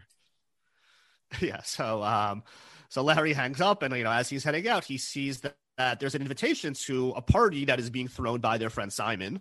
And Larry's like, hey, I just loaned Simon $10,000. Like, why is he throwing this like big party at Maxwell's, which I guess is some, fancy place. And there's a special guest. Like, what's going on here? Like, I'm basically paying for this guy to have a party. Like, what the hell is that bullshit? And what is it for, the party? Do we ever find out? It's a birthday party. Oh, he's throwing himself a birthday party. Okay. Yeah. Well, yeah. My notes say birthday party, so we'll go with that. So Larry's like, why is this guy basically, is he borrowing my money to like use to throw parties? Like, if he needs money, that's one thing, but what the hell is this? So Larry heads back home and happens to bump into Cheryl, who happens to be there at the same time. She's picking up more of her things to take back to her sister's place. And Larry's like, oh, I'm glad you're here. There's something really important that I need to talk to you about. Like, is there something you could do for me? And no, Cheryl, like, before we get to this, because this is great, but I just want to say, like, this is the third scene now that we've seen the David residence in this episode. We see it like with the TiVo guy in the beginning, and then the scene where Cheryl came back from the airport and they had that whole conversation. They walked through the house from the living room to the bedroom, all over the place. And now this scene, and we don't see in any of these scenes ever the blacks. Like, the blacks are just not in the house at all. Yeah. And like the real answer is the writers didn't have a role for them in the story, but it's like, it as I'm watching the episode, it's sort of distracting me. Like, how did they just disappear? And they're like, where did they all go? Yeah, they should poke their heads in at some point. But I think, but just have Anthony May walk by. Yeah, production wise, you gotta bring everybody in. You know what I mean? It's a long, those little things, especially when you're watching them a second time, you go, hey, wait a minute, where's that thing? Yeah. I mean, I think we've kind of noticed that it's like the episodes have almost been alternating, like episode like that's like heavy on the blacks versus episode with limited to no blacks in it, of the characters, that is. But LD does this with like the main themes in every season, right? Like, there's a whole episode about the producers, and then he doesn't mention it all for the next episode. Right. So I wondered, like, Tim, you may know, you probably wouldn't even remember necessarily. Like, would they have like filmed all of the episodes with the blacks like closer to each other, and then done the other episodes separately, and then like tried to stitch together a season where like maybe it just doesn't work, but like who cares because it's Curb? I'm not sure. No, they have everything mapped out at the beginning before they start anything, so they know where everything's going, and they can do. I noticed this because I was working with somebody who on the television pilot I was doing, who was doing an episode of Curb, and I was like, and she was describing to me what was happening, and I'm like, oh, they're shooting stuff way later. I'm like, I knew, because I knew what was coming up. I'm like, oh, they're shooting. They know everything that they need to get for the whole season before they even start. Like the major plot beats for sure, at least like they know where they're headed. Now, can we figure out, by the way, why does LD not get an invite from Simon? Like, it can't be like later on Simon will say, hey, I'm choosing Cheryl and Glenn over you. But at the time the invitation came, right? Like, Jeff had already received the invitation before anybody knew that Cheryl. David should have gotten it as well. Yeah. I thought maybe Cheryl got it. Maybe she's holding. She has it in her purse. She checked the mail already before Larry got home that day. Cheryl, before she packed up her bags, she came back to get two things. She came to get like the code to like the safe where all the stuff is, and the invitation to Simon's party. Yeah, and the TiVo code also, just to screw with Larry. And the TiVo code, yes. So he's like, so like, can you do something for me? And like, to her credit, she's like very receptive without even knowing what it is. She's like, oh, of course, like I'll do anything because for you, the setup is like he's going to say to her, please give me one more chance. He's like, he's going to be a different Larry, but there's only one Larry. So she's like, what I need you to do is I need you to call the hostess at Primo's and tell her that it's true that you left me, and that's the reason why I canceled the reservation, because she didn't believe me. And Cheryl's like, no, I'm not going to do that. That's ridiculous, Larry. That's crazy. And he's like, what's crazy is that she didn't believe me. Who would go to such lengths to make up such a ridiculous story? And Cheryl's like, actually, you would, Larry. Yeah. Terrible job by Larry here. He set her up. He really walked right into that one. Yeah. What kind of a person? I mean, you just see George Costanza in that so much, obviously. Yes. So it's the next morning, and Simon stops by. I don't know why. They don't really say why. He's just like dropping by Larry's just to like, is he like does he want to bring up the party? Does he not want to talk about the party? It's not really clear why he's there. You know who Simon reminds me of? You know, the guy who asks Larry to write him the recommendation for graduate school, and then shows up at his door and asks not to after he injures Shaq. Yeah, yes. I get similar vibes from Simon here. Interesting. Yeah. Well, yeah, I mean, Simon seems like not the best. So Larry's like, hey, that money I lent you, that wasn't really intended for you to spend on a party. Like, I assumed like you needed it. And Simon's like, no, that's not that money. This is different money. No, that money was for something completely different. And that thing is important. Then I used totally different, separate money because that's how money works. And Larry's like, all right, well, I guess at the very least, this party is going to be really exciting to attend that I just paid for. And Simon's like, well, about that, you're not invited to the party anymore. Like, because like Cheryl's going to be there, and like, are you going to be comfortable with that? And I was like, yeah, sure, yeah, that's fine. It's like, yeah, well, nobody else is, and we've decided that we have chosen Cheryl, so you're no longer invited to the party. Yeah, which ordinarily Larry would love that he doesn't have to go to parties with random acquaintances. But it's a sign of things to come in a bad way from on this episode. That's one of my favorite things to do is not go to parties like that. Yeah. Oh my God. If there's a way to not go to that, that would be the best. Like, can you choose my ex, please? Yeah. Oh my God. Tim, you may feel differently if you have paid $10,000 for said party. Sure. But you may at least want to stop by. True. See what everybody's eating. But by the way, Larry's completely in the wrong here. Like, unless they had a conversation and he said, hey, can I borrow money for X? Like, if somebody says, can I borrow money and gives no reason for it and you don't ask, I don't think you have a right to be mad at them, especially if it's $10,000 and you have 500 million. Like, Yeah.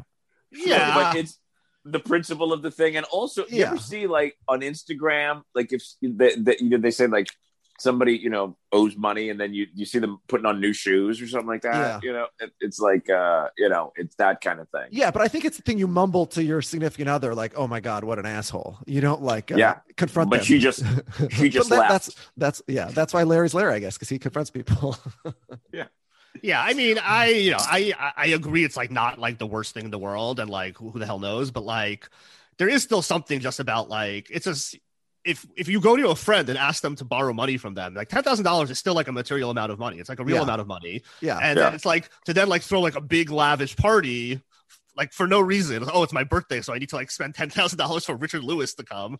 Like that's like kind of like, why are you borrowing money for me? Like what do you? So it doesn't really sound like you really need money. Like you're spending it on nonsense. But like in real life, if a friend of yours asks you for a loan of that amount and you gave it to them, and then you saw them driving like a brand new car like the next week, you would definitely complain about it to your other friends or to your wife. But I don't think would you confront the person? I think that's an LD special. I'm not a confrontational person, so I don't know what I would do in that scenario. I guess it would depend on the person. I guess I've never lent that amount of money to someone, so like this is not like a real thing that happens in my life. But like, I mean, I might be annoyed if I saw that. Like if someone like comes to be like, we really need the money. Annoyed. Yeah, for sure. Yeah, I'd be like, what the hell? Like you spent it to upgrade to like a Lexus? Like what? That's not why I lent you money. And that'd be a much better use than what actually it's actually being used for by Simon in this episode, which is to pay Larry's friend. Who, if he's asking Larry for favors, why not just ask Larry to like? Can you just get Richard Lewis? Yeah, instead of like laundering the money through me to your buddy. Well, and Richard, of course, who only owes his life to Larry. Not a small convenience, but yeah. We'll get to Richard. So Larry just pays Richard Lewis $10,000 to go to a party that Larry can't go to. Yeah. So Larry, he happens to be in the dry cleaners now, and he's picking up some clothes with Jeff. And I guess we meet Gina Gershon's husband Zev. I guess, right? Presumably, this is the same Hasidic laundromat dry cleaner. So that was my question: is this Hannah, or is just every dry cleaner in Larry David's LA run by Orthodox Jews? Yeah, I think this must be the same one. So, I mean, Zev really, hit it out of the ballpark. Outkicked his coverage, as they say, that he pulled down Gina Gershon, Yeah, he's doing well for himself. All due respect to Zev. Yeah, as we've discussed, that there tends to be a trend in some of the Hasidic communities where very large, disgusting, with big beards men have very attractive, like young, pretty wives. Good for them. Yeah, it's an interesting phenomenon. Yeah, there used to be a website of like when Orthodox people get married called Only Simchas, and like there would just be like every 8th post was like one of those where it's just like, how are these two people together? It's maybe he has inner beauty of. He's doing something right. They're doing something right. Yeah. Although actually, is Gina Gershon such a great wife? Because she's gorgeous, but she's cheating on him with everybody who walks into the store. So she's smoking on Shabbos. Remember that one? Right. Yeah. She doesn't play by all the rules. Yeah. I don't know. I mean, she might be more fun actually, but I don't know if that's Zeb's style. But maybe it is. We don't know. Yeah, maybe. Yeah, maybe he swings that way maybe too. It's an open. Yeah, maybe it's an open. Maybe Zeb's giving calls to Cheryl. Also, it's an open relationship. Yeah. So, in his haste, Larry accidentally knocks off a signed photo of Lucy Lawless that was on the wall. And the dry cleaner gets really upset. Oh, you knocked out my picture. Now I don't have the Lucy Lawless anymore. She doesn't come here anymore. How am I going to get it again? And Jeff's like, don't worry. I'll speak to her agent. I'll get you a replacement. It'll be fine. And this, again, like a very, homage to Seinfeld when Jerry signs his picture in the Bubble Boy episode at the diner in upstate New York, and then doesn't like the version he did and wants to take it back. So all of these storylines are the same thing that happened to Larry David once, right? So Larry was Elaine, Larry was Jerry, Larry was George, right? I'm gonna guess there's probably a little bit of Jerry Seinfeld in Seinfeld too. Yeah. I'm gonna go out on a limb, but yeah, obviously there's a lot of Larry David. Yeah. So Larry heads over to Primo's. He decides, I guess if Cheryl won't go to meet with me to Primo's, I'm gonna go to Primo's alone. And which is a little bit of a weird thing to go solo to like a fancy restaurant for dinner. Yeah, in general, but I could certainly see doing it like a situation like this where like you're feeling, you're feeling. But what about the douchebag next to him with the yourself. Bluetooth? He goes there to just have this loud, obnoxious conversation the whole time. Like, get it to go, my friend. Yeah, I love that guy. That guy is Dan Bukatinsky, who has he plays an awesome character on Scandal. The actor. Awesome. Okay. Yeah. I thought you meant you like the douchebag who talks loud. Oh no, he was great. That was and that's just him flowing, like he's just going. Yes. That was amazing. That was just amazing work. Yeah, he's like super high energy. He really brings it. He's credited on IMDb as cell phone jerk. Is he? Did you watch Scandal? Yeah, I just said he's awesome at Scandal. He's so funny on that show. Yeah, he's like we won't spoil any episodes of Scandal. Everyone should watch Scandal. It's very funny. In the filming of Curb, the actor is doing the same thing that Larry is then doing in the episode, Larry the character, which is pretending to have a conversation with somebody and be as obnoxious as possible. Right.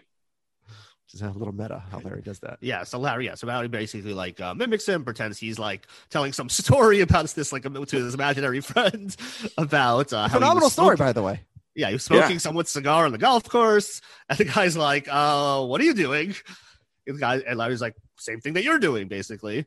He's like, no, like I'm talking to a real person. He's like, well, if it's out to a third party, it's pretty much the same thing. As it faces the rest of the universe, which is very true. Yeah. Obviously Larry just looks deranged.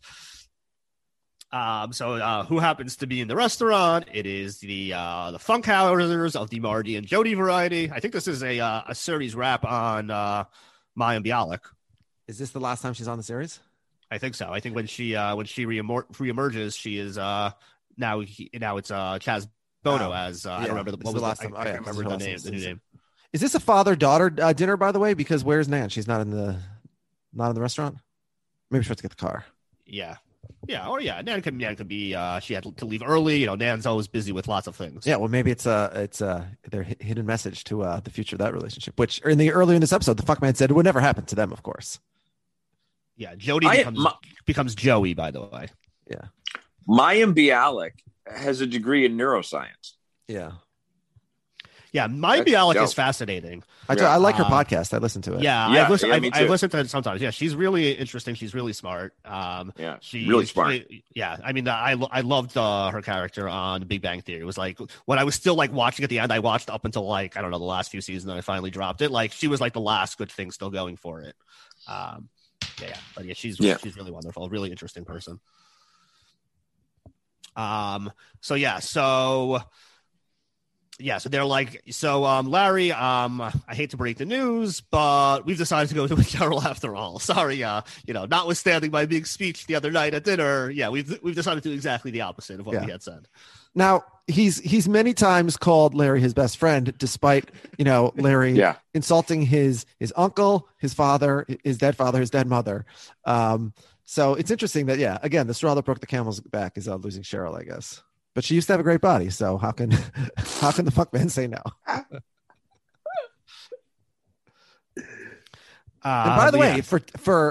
for Glenn, the underwear salesman, look at all these high profile friends he's picking up immediately.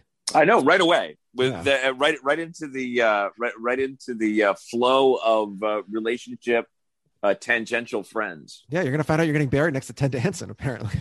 Yeah, so it all works out. Yeah, I mean, this is like the worst case scenario for Larry, because it's like it's not just that he's losing Cheryl, like he's losing his whole life. It's like all that he's gonna have left at the end is Jeff and money. But that's and also Leon, who will take over his life. Yeah, well, he doesn't. You know, I don't think he's relying on Leon just yet. We don't necessarily see that coming. Yeah, but I mean, this is why we really need to know what is Cheryl's background, because the way I like to think of it is that Cheryl was not in Hollywood at all. Like she met all these people through Larry, and she has successfully pilfered them, basically. I mean, that's what Funkhauser says. For right? Funkhauser and Jeff, that's for sure for them. Yeah. But then all these other friends on the periphery, we never. Yeah, who knows? Cheryl's friends. Yeah, a lot of them are probably Cheryl's friends from like being involved in like communal affairs and stuff. Like Larry's a curmudgeon who just like goes to like the coffee shop with Jeff. Friends.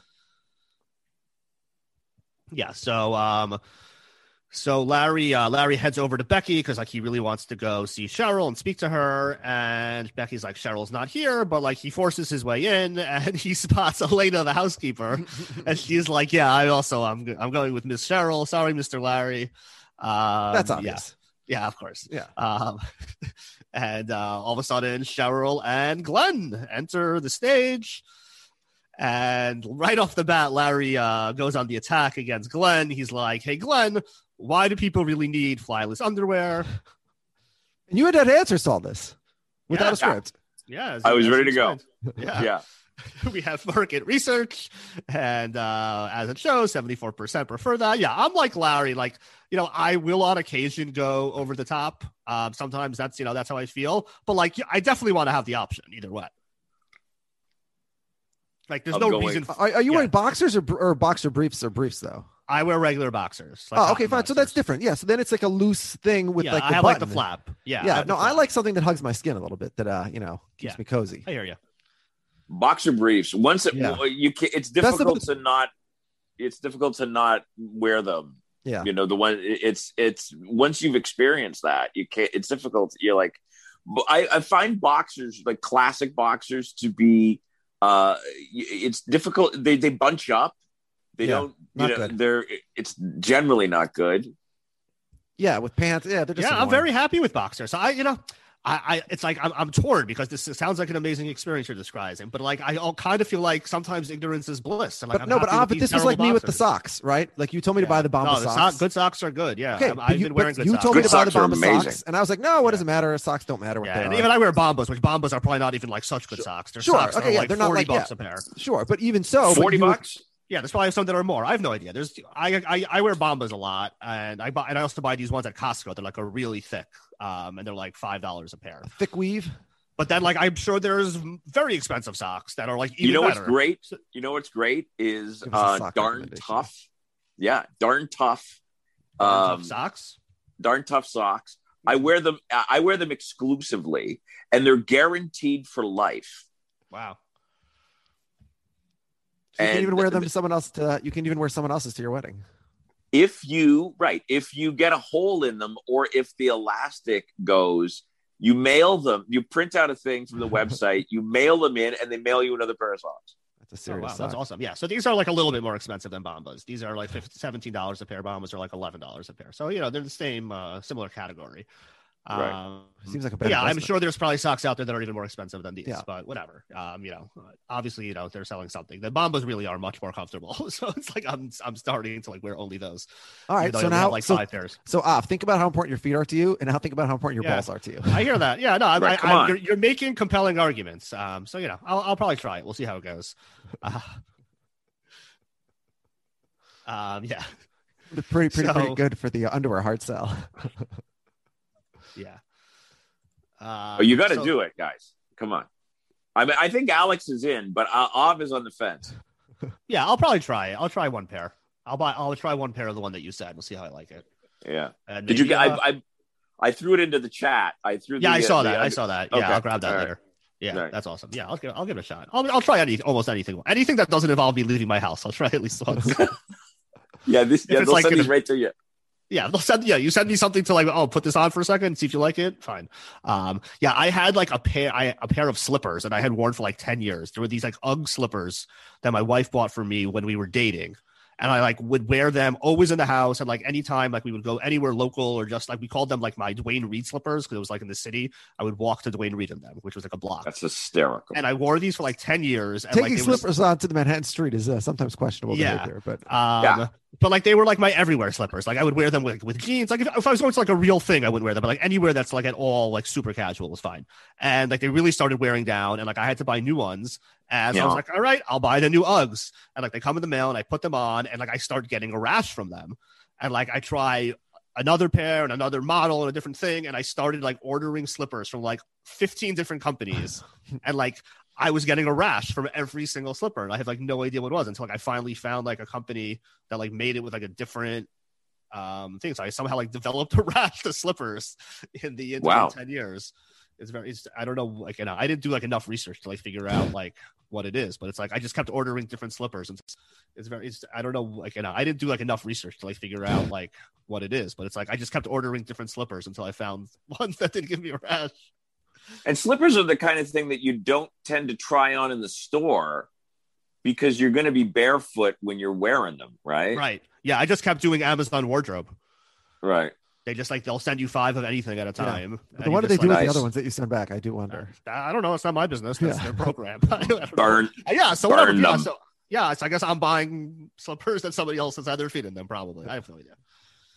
Margins. No, I don't think that's what's happening. But yeah. Well, a lot of the stuff on Amazon, the way they make so much money is because it's like third parties and they just like send it back to them, and like their contract is that it's not their problem. Yeah. That's why they're so generous about returns, because they basically just charge it back to the end seller. Yeah, Amazon is kind of evil, but very convenient. Yes, very convenient. So Larry's like, fine. So yeah, you have this company, but do you also have mints or a pen or tissues? And indeed, Glenn has all of those things. Amazing. So he is really just the idealized version of Larry. It's like every single move that Larry has. Glenn is beating him to the punch. Yes, he's prepared, and he's also not a crazy person. Yeah. And somehow he has mastered the ability to have not just mints, but also pen and tissues, and also not be a psychotic personality. Yeah. How does he pull off both? So Larry is having lunch with Jeff, and he's telling. Wait, hold on. Can we go back to let's go back to Becky's house for a second. Yeah, sure. So, all right. So this is just another annoyance for me that there's no cell phones in 2007. That Ted Danson calls Becky's house to leave a message for Cheryl, but whatever about the oceans thing. Right. But it's interesting to me that Larry, as he's confronting Glenn here, it's just so he throws the big three of the mint and the tissue and the pen, which by the way we've never heard before in this episode. All of a sudden, this is Larry's defining characteristic.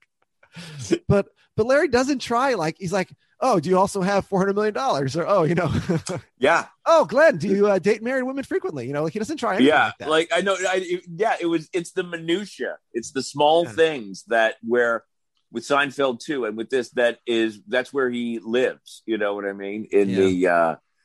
And we had discussed the mints and the tissues and the pen. We knew that we were going to do something with that, and they said, because you got to have it in your pocket.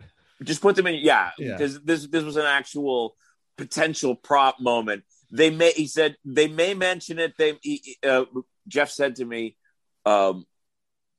we may mention this. He may mention this. He may not. But just have the mints and the pen and the tissues with you, and we'll see if it comes up or not. And it's like there may be a guest on this podcast, there may not. Right, exactly. Although Crazy Eyes is a bit more exciting than a pen. Exactly. Yeah. Do you have Crazy Eyes kill in your pocket? Yeah. Bam. The sneak zoom attack. By the way, we didn't even ask him about to rank the different flavors of pussy. I think that was a missed opportunity. Oh, right. Well, you would next when you hook up with Chris, you can when have he him comes do back that for the Crazy Eyes episode. Yeah. Prepare your ranking, please. I assume there is already an existing Chester chart for that. Well, I have so much experience, of course. So yeah. Well, I mean, you do your research like anyone else can on the internet. So Larry's having Oh, sorry. I was sorry. Yeah. I just wanted to say back on that point that it's almost as if Larry thinks that like if he catches him without mints, then Cheryl will be like, oh my God, Larry, you're right. I'm coming back to you. This man has no mints. But it's not even for Cheryl anymore. It's just Larry for himself. I guess. Yeah. I mean, I think he even realizes by the end of the scene, oh, of course you should be with Glenn. Like, why would you be with me? He bring everything that I bring to the table. He also does. Yeah, plus he's not more. me. Yeah. So lunch with Jeff, and Larry's complaining how it's such a betrayal for her to go after a guy with great hair, because she knows that's like sticking it to me because I'm bald. Yeah. They then they go on to make fun of the underwear company and how what kind of man would use an underwear like that. Yeah, Jeff's being a friend here. Yeah, Larry. Yeah, he's just being total Team Larry. At least somebody is, because they're dropping like flies. Yeah, dropping like flies. Yeah. So we're back at the dry cleaner. By the way, Tim, don't sell yourself short as Glenn. Like, you invite Cheryl to a party with Glenn, and there's a much smaller chance he's going to ruin the party or injure somebody or offend somebody. Your party's going to go much better than it does when Larry shows up to most parties. Yeah, Glenn is like at worst replacement level. Which is pretty good when you're married to Larry David. Yeah, Larry is very low, but very negative core with many of these sort of things, just like bringing into society. Unless you love chaos. I know you guys love freak books. I know you guys love minutia of stuff like I do, so I think this will be interesting. Originally, the character I play on this was named Luke, and it was Luke right up until maybe 30 seconds before we started shooting. And was that intentional? You think like you're like Cheryl's dating Luke and Larry's dating Lucy? Or just I don't know. I think they were thinking it was going to be like more like biblical sounding, like, or like more New Testament. To say very much not a Jew, you're saying. Luke, yeah. And so we were or Star Wars. So or Star Wars, exactly. Yeah, another generational thing. And I was, and we're standing there, and Larry, we're getting ready to go, and Larry looks at me and he goes, "Not really a Luke." And I go, "No, I go, I've never liked that." And he said, "So what do you think?" And then Jeff and Alec came out, and we all stood around, and we started saying names. And then I said Glenn, and I said Glenn with two N's, just to make sure you hate him. You know what I mean? In case you didn't hate him enough. Two N's. Yeah, he said, "Okay, Glenn it is." And then that was it. Yeah. What were some of the other names? Do you remember any of them thrown out? Or I mean, it's so long. I don't remember, but I remember once we hit Glenn, everything, we were ready to go. It just felt right. Were any of them Tim? Because, we've noticed over covering now 57 episodes of this show that very frequently, even when a character is not playing themselves, they still just like assign them the same first name as their actual name, which Cheryl, Jeff, and Susie, all of them. Right, exactly. Yeah, but like even just like random people who are in one scene, like when you go on IMDb, you see it's like their name in the show is just their first name, or sometimes their full name, even though it's like not even said in the show. Like, I think that this character had such distinction in the sort of arc of the show and of the arc of that season that it was going to be its own thing. You know what I mean? And I don't think, and as much as they were thinking about me, I don't know if my participation in it was such a slam dunk that they were going to name the character Tim in the thing, you know. Yeah, they might have written Luke before you even came on. Yeah, as a placeholder. Yeah. But it was interesting that it was Larry that changed it. You know what I mean? That he was just like that's how detail. And he was right. I don't look like a Luke. Like it just makes that as a compliment. Oh, absolutely. I just. What are you not really Luke from Long Island? No, but just not really a Luke is just such a funny thing to say. At literally 30 seconds, they're hoisting cameras on their shoulders. You know what I mean? And we're changing the name of it. Yeah, that's an important thing you need to know, the name of your character. Well, it's interesting. It just shows you how things are done on Curb. It's just everything changes. Everything changes immediately. It's but they're so well organized. The production is so well organized. And they've taken care of everything that by the time they get to this, they have a lot of room. You know what I mean? Like they really, it's an amazing I mean, talk about a guy who knows how to make television. It'd be Larry David, right? Yeah. You know. By the way, here's my Luke theory, and I know this is wrong, but I'm choosing to. I know it was just. I choose to believe. So Lucy Lawless is from where? She's from New Zealand, right? I think so. So who's the most famous Luke, especially like in the late 90s, early aughts, who's from New Zealand / Australia? I would say Luke Longley, the Australian basketball player on the Bulls. Right. And he spells it LUC. LUC as opposed to just LUC. So it's LUC from Australia, LUCY from New Zealand. Okay. I'm sure it's not that, but that's what I'm going with anyway. Okay. Yeah. Chester just Tim, can you took do his chart Australian of all accent? people on Earth and sorted by country. And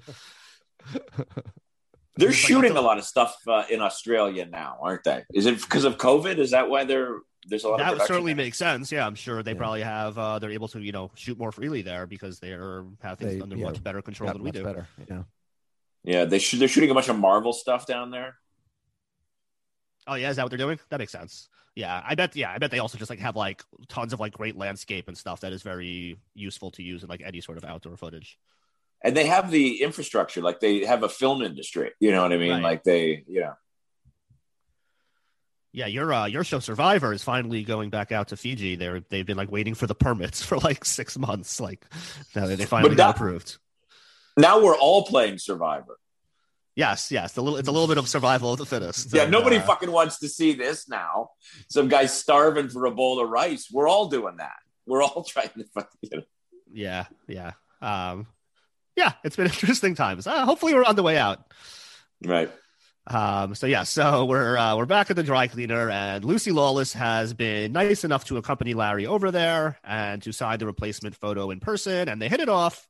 And Larry's like, "Why don't you go on a date with me? What do you have to lose? I'm not a cool guy, but it won't be so bad. I'll take a few hours of your life." And she's like, "Sure, why not?" And they bump into Ted Danson, and Larry's like, "Yeah, I just tried this new approach, and so far 1 for 1, and I landed Lucy Lawless. So I think it's this might be." Wait, but you skipped right over when Ted's coming up, and Lucy says, "Oh, Ted, he's such an asshole." Which you're right. is pretty risky to go around Hollywood telling famous people that other famous people are assholes before you know their opinion on them. Obviously, it works perfectly though for Lucy here because that's music to Larry's ears. This just like Larry doesn't care that she's tall and beautiful. She's like, oh, she also hates Ted Danson. Great, yeah, exactly. Let's date. Tim, when you meet showrunners, you don't necessarily just start trashing A-list actors before you know anything about their opinion about them. It's really a good idea to not do that. Yeah, walk into them. You know who sucks? I was at a party one time at this woman was a producer, and a guy was trashing this actor who was on a series, and he was just saying the worst stuff about him. And there was 3 or 4 people standing in a circle, maybe 5 people. And the guy beside him said, he's my client. He was an agent. And that was his client. The guy had been trashing for 10 minutes. That's amazing. Yeah. You got that's I mean, that's just a shame on you. Yeah. Lucy, she took a risk, as Larry would say, and it works out beautifully. Yeah, I guess what's the worst that could happen? So this bald Jewish old man is not going to date you anymore because you insulted his friend. Yeah, I think she's okay with that. Yeah, you need to work hard to impress Larry David if you're Lucy Lawless. Yeah. And Larry's like, when he's talking to Ted, he's like, "Oh, by the way, why have I not been invited to this charity event?" And he's like, "Yeah, I picked Cheryl." No, but he said, "I thought you were a global warming guy." That's hysterical. What does that mean? He thinks Larry's pro global warming. Yeah, some people are. It was just such a weird elbow to throw. Yeah. I thought you were okay with global warming. You took your name off the NRDC, right? You wanted it to become anonymous. Right. You wanted to be anonymous. Yeah. Oh my God. So now Larry is home and the Blacks are home now. And he's like, "Hey, I have a date, and guess who it's with? Xena, warrior princess." Pretty damn impressive. And they are very impressed. We were talking about people who look beautiful. She looks incredible in this episode. Lucy Lawless. Unbelievable. Yeah, she's very beautiful. Yeah, she was on Parks and Recreation, right? Yeah, she was. Very end. Yeah. She was on the episode. She was on an episode of The Simpsons where she obviously voiced herself, and she was in character as Xena Warrior Princess the whole episode. but like it wasn't really clear like what she was. She was at least in character, and then like at the very end, she like flies off, and they're like, "Wow, are you really Xena? You can fly?" And she's like, "I'm not Xena. I'm Lucy Lawless." And it was like, "What?" Wait, I don't remember this. What year was this? I don't know. Google Lucy Lawless Simpsons. I'm sure she was only on one episode. I'm sure this probably. Yeah, but I love how Larry asks the blacks. He says, "Yes, is my outfit too much?" And I just want to point out he's not even wearing a tie like he did last week for his date with the exterminator to the middle school production. Right. So, but for Lucy Lawless, he doesn't get dressed up apparently. Yeah, well, he's nervous. Yeah. So he's on his way out. He's like, "Oh wait, I have to TiVo the Lakers game," and he makes a quick turn and doubles over in pain. And this is a physical possibility. This makes no sense. Leon rushes him. Well, maybe if we're wearing the wrong underwear, apparently. Maybe my balls aren't long enough. That's what I've learned tonight. Is that you can't be too careful. And Leon rushes him to the ER, and we learn that Larry has had his testicles ensnared in the fly of his underwear. I guess this is like the American Pie thing. Is it the same thing? Is that what we're picturing? Not that bad. Not that bad. Okay, yeah, that's good. I mean, no, that's an image I don't want to think about. Yeah, no, that's very bad. You don't want. You're not talking about. You're talking about there's something about Mary, not American Pie. Yeah, sorry, I apologize. Yes, something about Mary. So and Leon single, he might have to find a pie. Leon says that what Larry has is known as twisted balls. And the doctor concurs. Doctor agrees that yes, that's the layman's term for it. I love Leon getting that validation from the doctor. It's like, yep, that's actually that is the layman's term of use. Yeah. And then Leon calls him Long Ball Larry. Long Ball Larry. Yeah. To which the doctor agrees. They are distended. Yeah, so the doctor says there's 3 things I need you to do. You need to ice those testicles. You need to not have sex for a week, and you definitely should pick up a pair of those underwear without a fly. And Larry's like, "Oh, you mean no fly zone?" He's like, "Yes, that would be the perfect choice." Wait, Glenn, your name is getting out there all over LA. That's right. It's catching on. Very successful. People are talking about the no-fly zone. Yeah. That's right. People get it in their lives. Yeah. These ER doctors are getting out product placements, maybe. Right. So I think like as usual for season 6, like, they give Leon such a small role in the episode, like a limited scene, but he comes in and just, he hits a home run here. Absolutely. He's great, isn't he? And just this injection of life, and also HBO too, with the freedom in language. You know what I mean? Like you can really have some. Yeah. You can really just run it down as much as you want. And I love those characters on shows like that where they're just sort of really free to be themselves. You know what I mean? Just like I guess Kramer was out there like that too, in a sense. Yeah. You know what I mean? That are sort of their own. Like an island unto themselves, Yeah. But Curb cannot exist on network TV. Like Susie can't exist. Leon can't exist. Crazy Eyes can't exist. So you can't say any of this stuff. You can't do any of it. And behavior and the MAGA hat stuff. Like you can't do that. Like, Which Trump then retweeted because he missed the irony, which I guess should not be a surprise. Isn't that the best though? Doesn't that just make it perfect then? Yeah. It's almost like Colbert Report where it was popular to both sides because the one side didn't realize they were being made fun of, basically. So. Right. Yeah. I mean, like Leon is his floor performance is basically he's still winning like the Dion Waiters Award for the episode of just like popping in, stealing the scene, having the most memorable thing in the whole episode, and then being like, all right, see you next week. Yeah. That's like his floor. And I think that's why they realize, hey, we need more of this guy in the show. Yeah, more of this guy. Yeah. So you got to wear the no-fly zone for a week. And so Larry is now heading for his date together with Lucy Lawless to Primo's. And, they're waiting for a table and, people are being seated ahead of him. And Larry's like, what the hell? He goes to speak to the manager. And the guy's like, sorry, you won't be getting a table. We've decided to choose Cheryl as well. Yeah. They chose an unfamous woman over a famous television producer and a gorgeous movie star. Yeah. Well, obviously this is even more ridiculous because this isn't a thing, but it's still very funny. No, so restaurants cannot serve food to both sides of a former couple. It's not. Yeah. You got to pick a side. Yeah, one thing about restaurants is they don't turn away business just because, like, it's going to be. It's like, everyone who wants to come in the restaurant and pay for the meal, you're welcome. Wait, but I'm a rich and famous movie star and very beautiful. Nope, we can't. We don't even put you in the ugly section. You can't eat here at all because we have loyalty to Cheryl. Which, by the way, if this at least happens, that means that the woman who answers the phone doesn't she owe Larry an apology?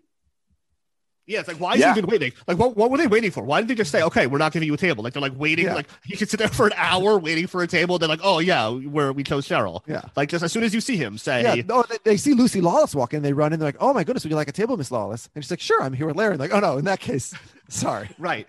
They've chosen Cheryl so hard. Like, they're so clearly in Team Cheryl that even Larry plus Lucy Lawless doesn't get them in the door because they're like so Team Cheryl.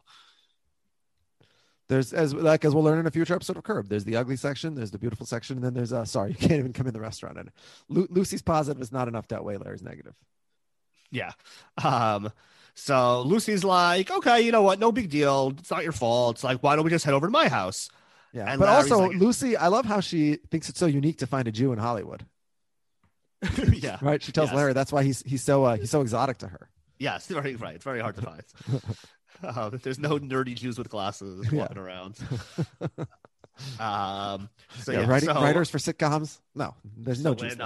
When Lucy proposes that they head over to her house, Larry's like, "Oh yeah, that sounds great. The thing is, I'm not allowed to have sex for a week because of like this whole pants situation." And she's like, "Sex? I just was hoping you would come out and have some dinner."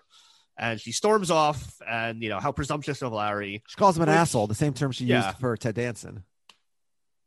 Yeah. I mean, Larry probably shouldn't assume that. So let me ask, well, Tim, what's your take on what Larry says to Lucy? Because like on the one hand, if it's a real issue, it does seem appropriate to warn her earlier rather than later. You don't want to lead her on. On the other hand, it is quite presumptuous to make so I think I can see the argument either way. I think he was trying to be nice.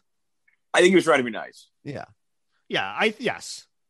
I agree. He was trying to be nice, but I could also see how someone could be like, "What? Fuck you! No, I meant dinner. Like we were just about to have dinner. Like obviously, what I meant is we'll have dinner at my house. Like why would we? Yeah. Like yeah. I mean, I guess you could have interpreted it as like, yeah, I guess we'll just skipping straight to the sex then. Yeah. I mean, if you reverse the roles and a man invites the woman back for what he thinks is dinner, and she says, "Oh, I'm sorry, but we can't have sex tonight." His response is not, "You bitch, I didn't mean to." I didn't. Yes. Yeah, I don't think it works the other way. I don't think so. Yeah. Okay. I guess we'll just have dinner then. That's fine. Yeah. Not everything works both ways. That's how it goes. So Larry now is heading home, but decides I may as well stop in on Simon's party that I'm not invited to because what else am I? What else do I have to lose at this point? Yeah. And the bouncer's not letting him in because he's not on the list. And as he's arguing, who shows up but Richard Lewis? And it turns out, as we said before, he's been hired to perform for the event, and he is being paid $10,000, the very $10,000 that Larry had lent him. And Larry's like, "Oh, I'm paying for you to go. I'm telling you, don't go to the party. I'm paying for it." He's like, "No, you're not paying. Like Simon is paying me. That's not how this actually works." About which this Richard is correct. Yeah. But Larry forgets to mention, "I literally saved your life by giving you my kidney." Yeah. So they start arguing, which has never come up this entire season, not even once. Yeah, I don't think it ever comes up. Yeah. It's water under the bridge. Yeah. And not only I gave you my kidney, and I literally almost died. Yeah. But it's not even like I gave you my kidney and like it went well. Like it was a disaster. Yeah. Listen, Hob, if you ever give me a kidney, I don't want to hear about it ever again. All right. You did a nice thing. Now move on. Yeah.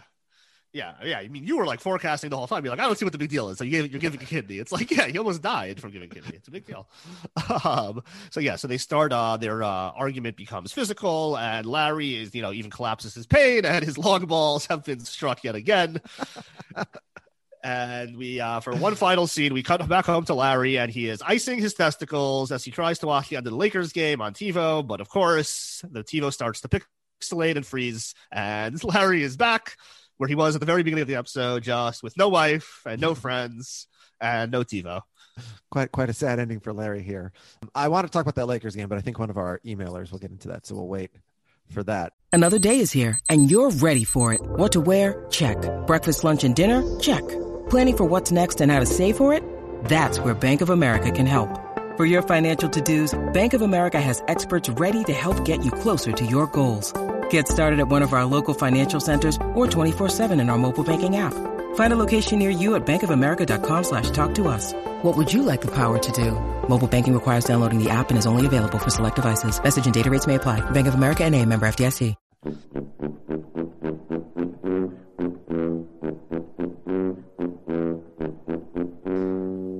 Let me ask you a question. How would you rate this episode? I am very high on this episode. I give this episode a pretty good 4.5 pretties. I think this episode is just like so much fun, even though like some of it is a little bit over the top, but I think it's more grounded than like a lot of what we've been seeing recently. And like I think it like as much as we want to like pile on Cheryl to how like this was kind of like the least of it, it's like sometimes that's just how it is. Like it could be over something stupid and just like everything comes crashing to the surface. And a lot of this stuff just like kind of works. I love the idea of everyone having to pick sides. And just like even the restaurant is just hilarious, even though it's ridiculous. And I just like laughed a lot this episode. It's iconic. It's, you know, the end of an era. It's the beginning of a new era. So, you know, it's not a perfect episode, but it's a really, really good episode. Tim, you're an interested party, obviously, but do you want to give this episode a rating from 1 to 5 pretties? 5 out of 5. Are you fucking kidding me? I'm in the fucking thing. Of course, yeah. Who wouldn't fucking go 5 out of 5 on that? Are you out of your mind? Yeah. What kind of fucking question is that? Hey, you're running for president. Who are you voting for? Oh, Tim, have you been to anything? Well, I was in one episode of the show Curb. I would give it 4.5 pretties out of 5. You should hire me. Yeah, 5 out of 5, baby. 5 out of 5. It was great. It was the best episode of the series. When we had Katie Huffman on for the season finale of that season, we did the ratings, and I gave it a low rating, and she yelled at me and she shamed me into giving it a full 5. So of course, the fuck is wrong with you? By the way, this is why you don't have guests on this show. This is why you don't have sponsors. Yeah, you don't have money. We must be honest. So all right, here's my rating. Now I'm really gonna. I already sold you short half a point, but you know I'm gonna say I'm a man of integrity, unlike Jessica. Yeah, but Av is a work in progress. I'm working on this guy. Like we're getting him gussied up. We're getting him underwear. We're getting him socks. We're helping out. Here's my take. The idea of the other people, like of everyone taking sides in the relationship, is amazing. By the way, it did cause me to pause and think about who would take whose side if my relationship broke up in my life. Right. You're Team Alex, right? I want a firm commitment right now. Jesus, I hope so, Av. Yeah. Yeah, I don't want you to pull a funk man. I mean, do I still get to hear about when I'm in her dreams, like through you? That's fair. Okay, fine. Then I'll take you. Here's my one issue with this episode. Like in the effort to run from person to person and give each of them a chance to tell Larry why they're choosing Cheryl, I think like we don't like this episode should have been 45 minutes. Like, and I guess maybe it's not a season finale. And back then you still had to stick to half an hour because, you know, even HBO was more traditional. But like, we get one little scene with Leon. We get one little, like one scene with the Funk Man. We get like the tiniest taste of Richard Lewis. We don't get nearly enough Lucy Lawless looking literally perfect. Speaking of dashing new characters, we barely get enough of Glenn. Like I want to see more of like Larry's like bizarro self, you know, like everything Larry did more. But I think because it was like you said, this is such a pivotal episode. This is such a turn because of the relationship ending, or it was you kind of, you know what I mean. You had to give it that. Everything else had to get short shrift for a second while this transition takes place.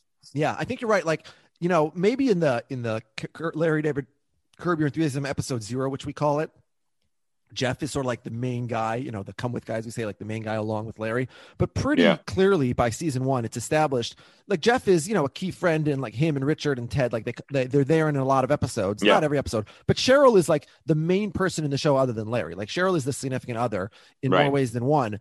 And this is really like a dramatic, like an end of and a transition of the show. And we don't yet know if it's permanent or not permanent, I guess. But like the idea that like the person you've known for 6.5 seasons as like is gone. Yeah. And I just think, I don't know. So I wanted the episode to be longer. And it's interesting to me, like the dichotomy of ranking. So like Vulture and LA Weekly both have this as a top 15 all-time Curb episode. The Ringer has a bottom 15. And it's actually fuck the Ringer. Yeah. Who's at the Ringer? Who fucking reads that? Is it a rag? What is that? I never even heard of it. There we go. Fuck them. They're very overrated. Yeah. What did they say? What did they say? Oh, hold on. I don't know. I think Alex. Should I go look what it up? What did they say? Hold on, let's hear what the Ringer said. That's fine. Okay. Well, don't fucking tell me this and then not have it. Yeah, that's fair fodder. Yeah, I'm ready to go wild. I'm ready to go buck fucking wild over there. What don't they like about it? Let's see. Hold on. Every episode of Curb Your Enthusiasm ranked. The TiVo guy. What didn't you like about it? I'll say this episode, it just it feels very much. Oh, it's right. Yeah, they have it ranked 89. So they say out of not a lot, out of 100. Out of 101. That's insane. Yeah. So hold on. Crazy. Here's their take. Let me see. That's madness. Yeah, no. You're going to get a chance for rebuttal here. Cheryl's plane encounters severe turbulence. Okay, we know that. When she calls off Larry to tell him she loves him for what may be the last time, he rushes her off to blah, blah, blah. Okay, this is just telling us, hearing the news of their breakup, they all choose Cheryl. Larry sustains a scrotal hematoma. This is just a plot summary. Episode MVP, Ted Danson. When Larry asks why he didn't get an invite to Danson's ocean fundraiser, Danson says, "I thought you were a global warming guy," which is a very good line, but we'll have to wait and see whether I agree. Best Larryism. My testicles got ensnared in the fly of my underwear, and the doctor says I can't have sex for a week, but can we go to your house for dinner? Which is not the best Larry line of the episode. And that's all they say. They give no reason. So they're out of their minds. They don't know what they're doing over at they don't even tell you why. They just, so that's a problem. Well, they're insane, clearly. I agree. I can tolerate someone saying maybe this is, not a 5.0, but to say it's one of the worst episodes of the show, like you need to really defend that. I think this is a really fun episode. It's really funny.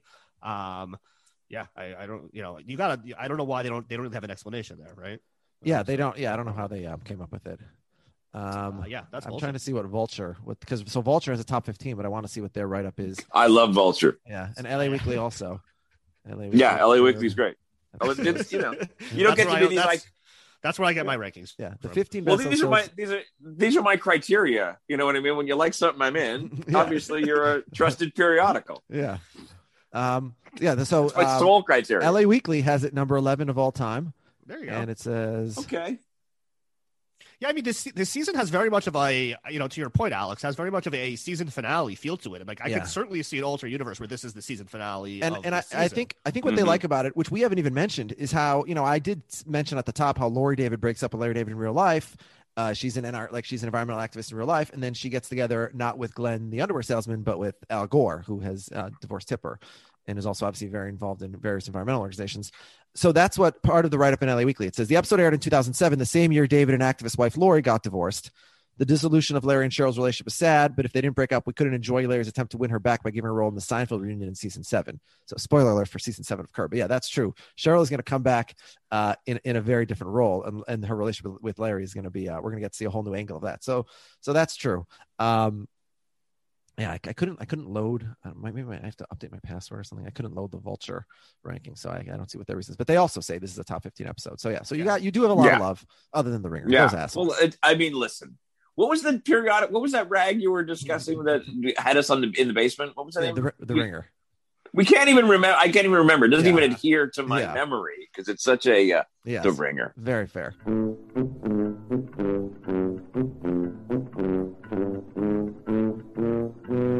All right, so let's get to Come With Guys. We'll start with you, Tim. Who is your Come With guy? And I'm going to guess that he has 2 ends in his name. You out of your me? Yes, Glenn.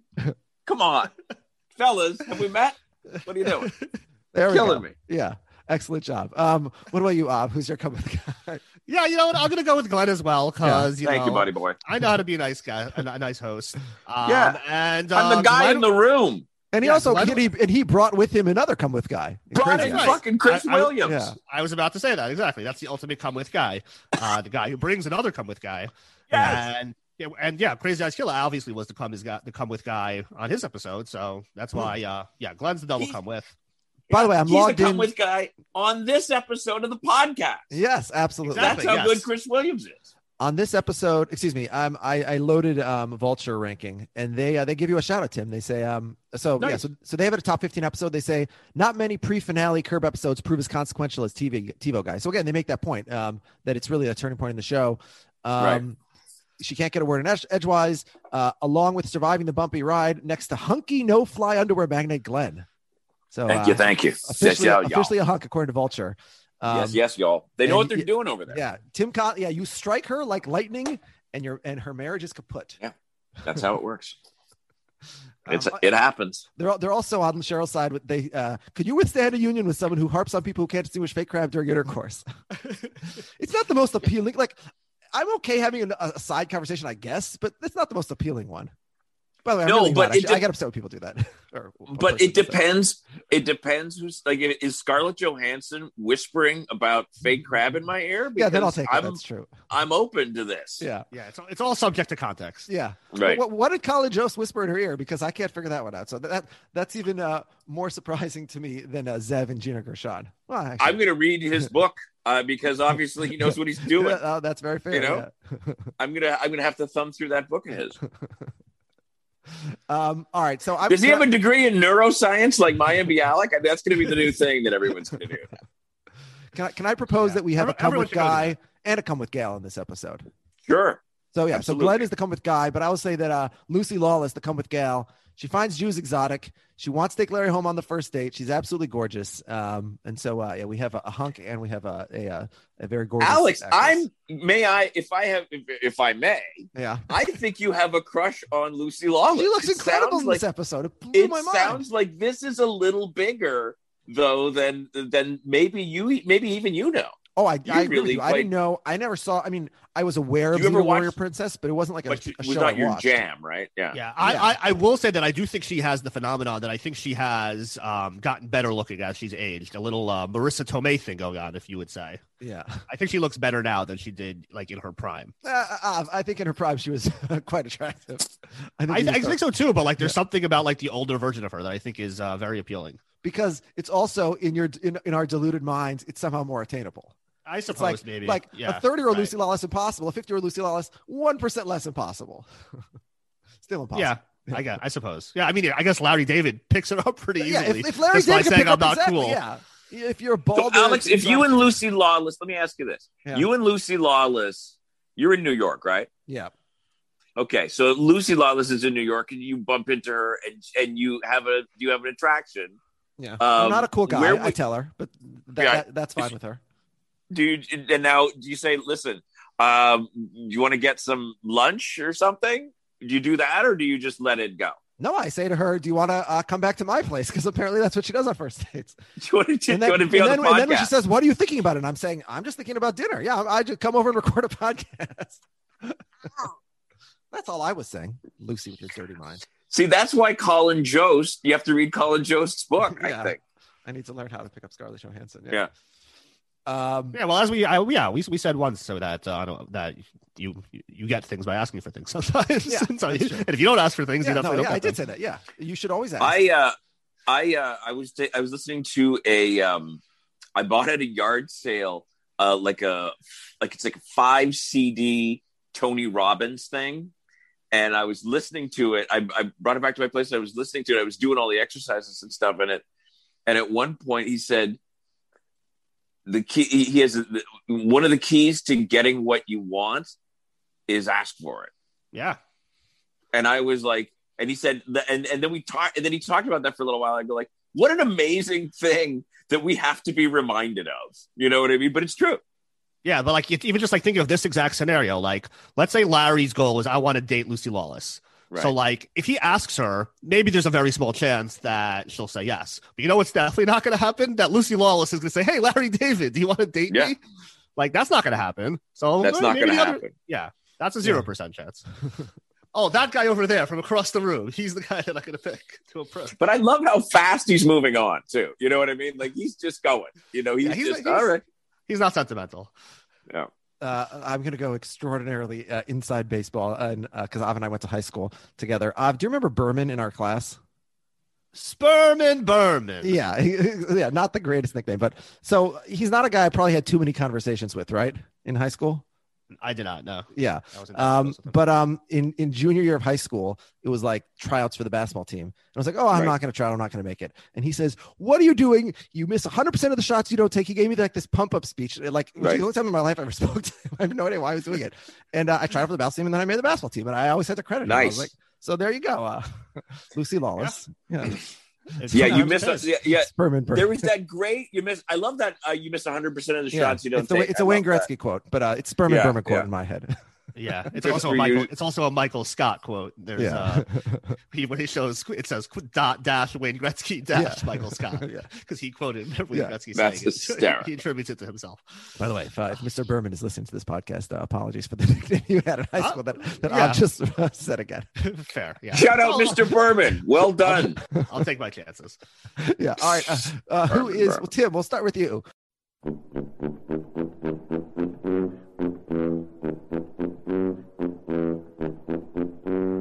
Who is the fucking asshole in this week's episode? The TiVo guy for ruining Lost. Yeah. Dude, you got one fucking job. Fix the thing. Don't ruin everybody's show. What's the matter with you? Yeah, I thought you were going to say The Ringer. Fuck The Ringer. Let me tell you something. Oh, don't bring up. Listen to me. You know what? That name is dead. Yeah, dead to me. They're dead to me. The Ringer. I apologize. That'll be the last time. Bring me the names of everybody that works at The Ringer, please, Alex, by tomorrow morning. Yeah. Can you do that for me? Thank you. Are we going to dox The Ringer? Yeah. We're going to figure it out. We're going to figure it the fuck out. Awesome. Yeah, I'm with you. It's a TiVo guy. The TiVo guy, he's like a Neighbor Dean level villain. You don't spoil Lost. This is like heyday of Lost. Everybody's like hanging out every episode. And you can't go after Cheryl. You can't go after Funkhauser. You can't go after Simon. You know what I mean? It's the TiVo guy. He's the Yeah, Simon's a close second, I think. But yeah, I mean, and like the thing is, it's like you're not just a regular guy who does this. Like you're the TiVo guy. Like this is like a thing that has to come up all the time in your job. It's like you're fixing DVRs for people that has programs that they haven't seen that apparently you've seen because like you see all the shows, which makes sense if you're like in the TiVo business. But yeah, it's like a big part of your job is probably not spoiling things for the viewers. Yeah. So Av, is that your fucking asshole as well? That was my fucking asshole. Okay. By the way, I see that complex.com, I'm not sure what that is, but they also have this as a top 20 Curb episode. There you go. So, yeah. It's 20? Yeah, 20 sounds a little low, boys. I'm going to be honest with you. Yeah. Top 10 or get the fuck out. I'm not, well, top 11. 11, I was okay. I was smiling. I was grinning, but I was always when I go, 11? What number are we? Yeah, you'll take 11. I have 100 episodes of a Hall of Fame. I'll take show. 11. You know what? It's an amazing show. I'll take 11, but fuck it, 20. Yeah. I mean. All right, fine. Complex, you're out. Here's my issue. No, listen, Complex, we're okay. We're gonna be all right. We're gonna work. Not on that this. other one. They're not the other one. This episode has so many assholes. I would say this has more than any episode of the show yet. We have the TiVo guy spoiling Lost. We have Diedrich Bader Simon taking Larry's money and then not inviting him to the party. We have all the people who should be loyal to Larry, but side with Cheryl, all these longtime friends. We have Larry himself for being an annoying proclaiming husband. Why they should be loyal to Larry. Yeah, we have Larry himself for being an annoying pain in the ass husband for 10 years. Glenn, I got to be honest, you're the catalyst for the breakup of this, maybe not great marriage, but still you're a little bit of a homewrecker. So I'd say Glenn is, in a weaker episode, he might be in contention, but like, it's not his fault ultimately that he's like he's a more attractive partner than LD. Meanwhile, Larry gave Cheryl many reasons to break up with him, but she doesn't really explain them. She basically comes off as a gold digger, hoping he died last season. And now she dumps him to start dating like a man with better hair who she doesn't even know that well yet. And so like, while I'm happy as a viewer of Curb that Cheryl is dumping LD, because I think, it means A, we get more Leon, and B, we get Cheryl, as trying to be on Seinfeld next season. In the world of the show, like Susie and everyone else at her dinner party, I have to be loyal to my friend Larry. I am on Team Larry, and so I have no recourse but to declare that Cheryl is the fucking asshole of the week because she left my friend Larry. So I give it to Cheryl. You're yeah. I mean, the other thing about Glenn, is this whole no-fly zone thing is complete bullshit. So he's really perpetuating a fraud against the public. Well, is it? I don't know. Like, so let's go inside Glenn's head. Tim, is the 74% made up bullshit, or did they really do market research? We did R&D. We did our due diligence. There you go. Yeah. We ran it up the flagpole. And we interfaced. Yeah. And he's got ER doctors recommending it. We've got theoretical and practical knowledge, and you can't put a price on that. I mean, if the alternative gives you a distended testicle, it's a priceless. It's we're here to heal, we're here to help, and we're here to get the job done. But also that I, Tim Conlon, love underwear to such an extent. Does work perfectly. It's really quite something. It's really quite something. You know what I mean? Yeah. And they didn't even know that when they cast you. No, they had no idea. Yeah. They had no idea. Yeah, that works out.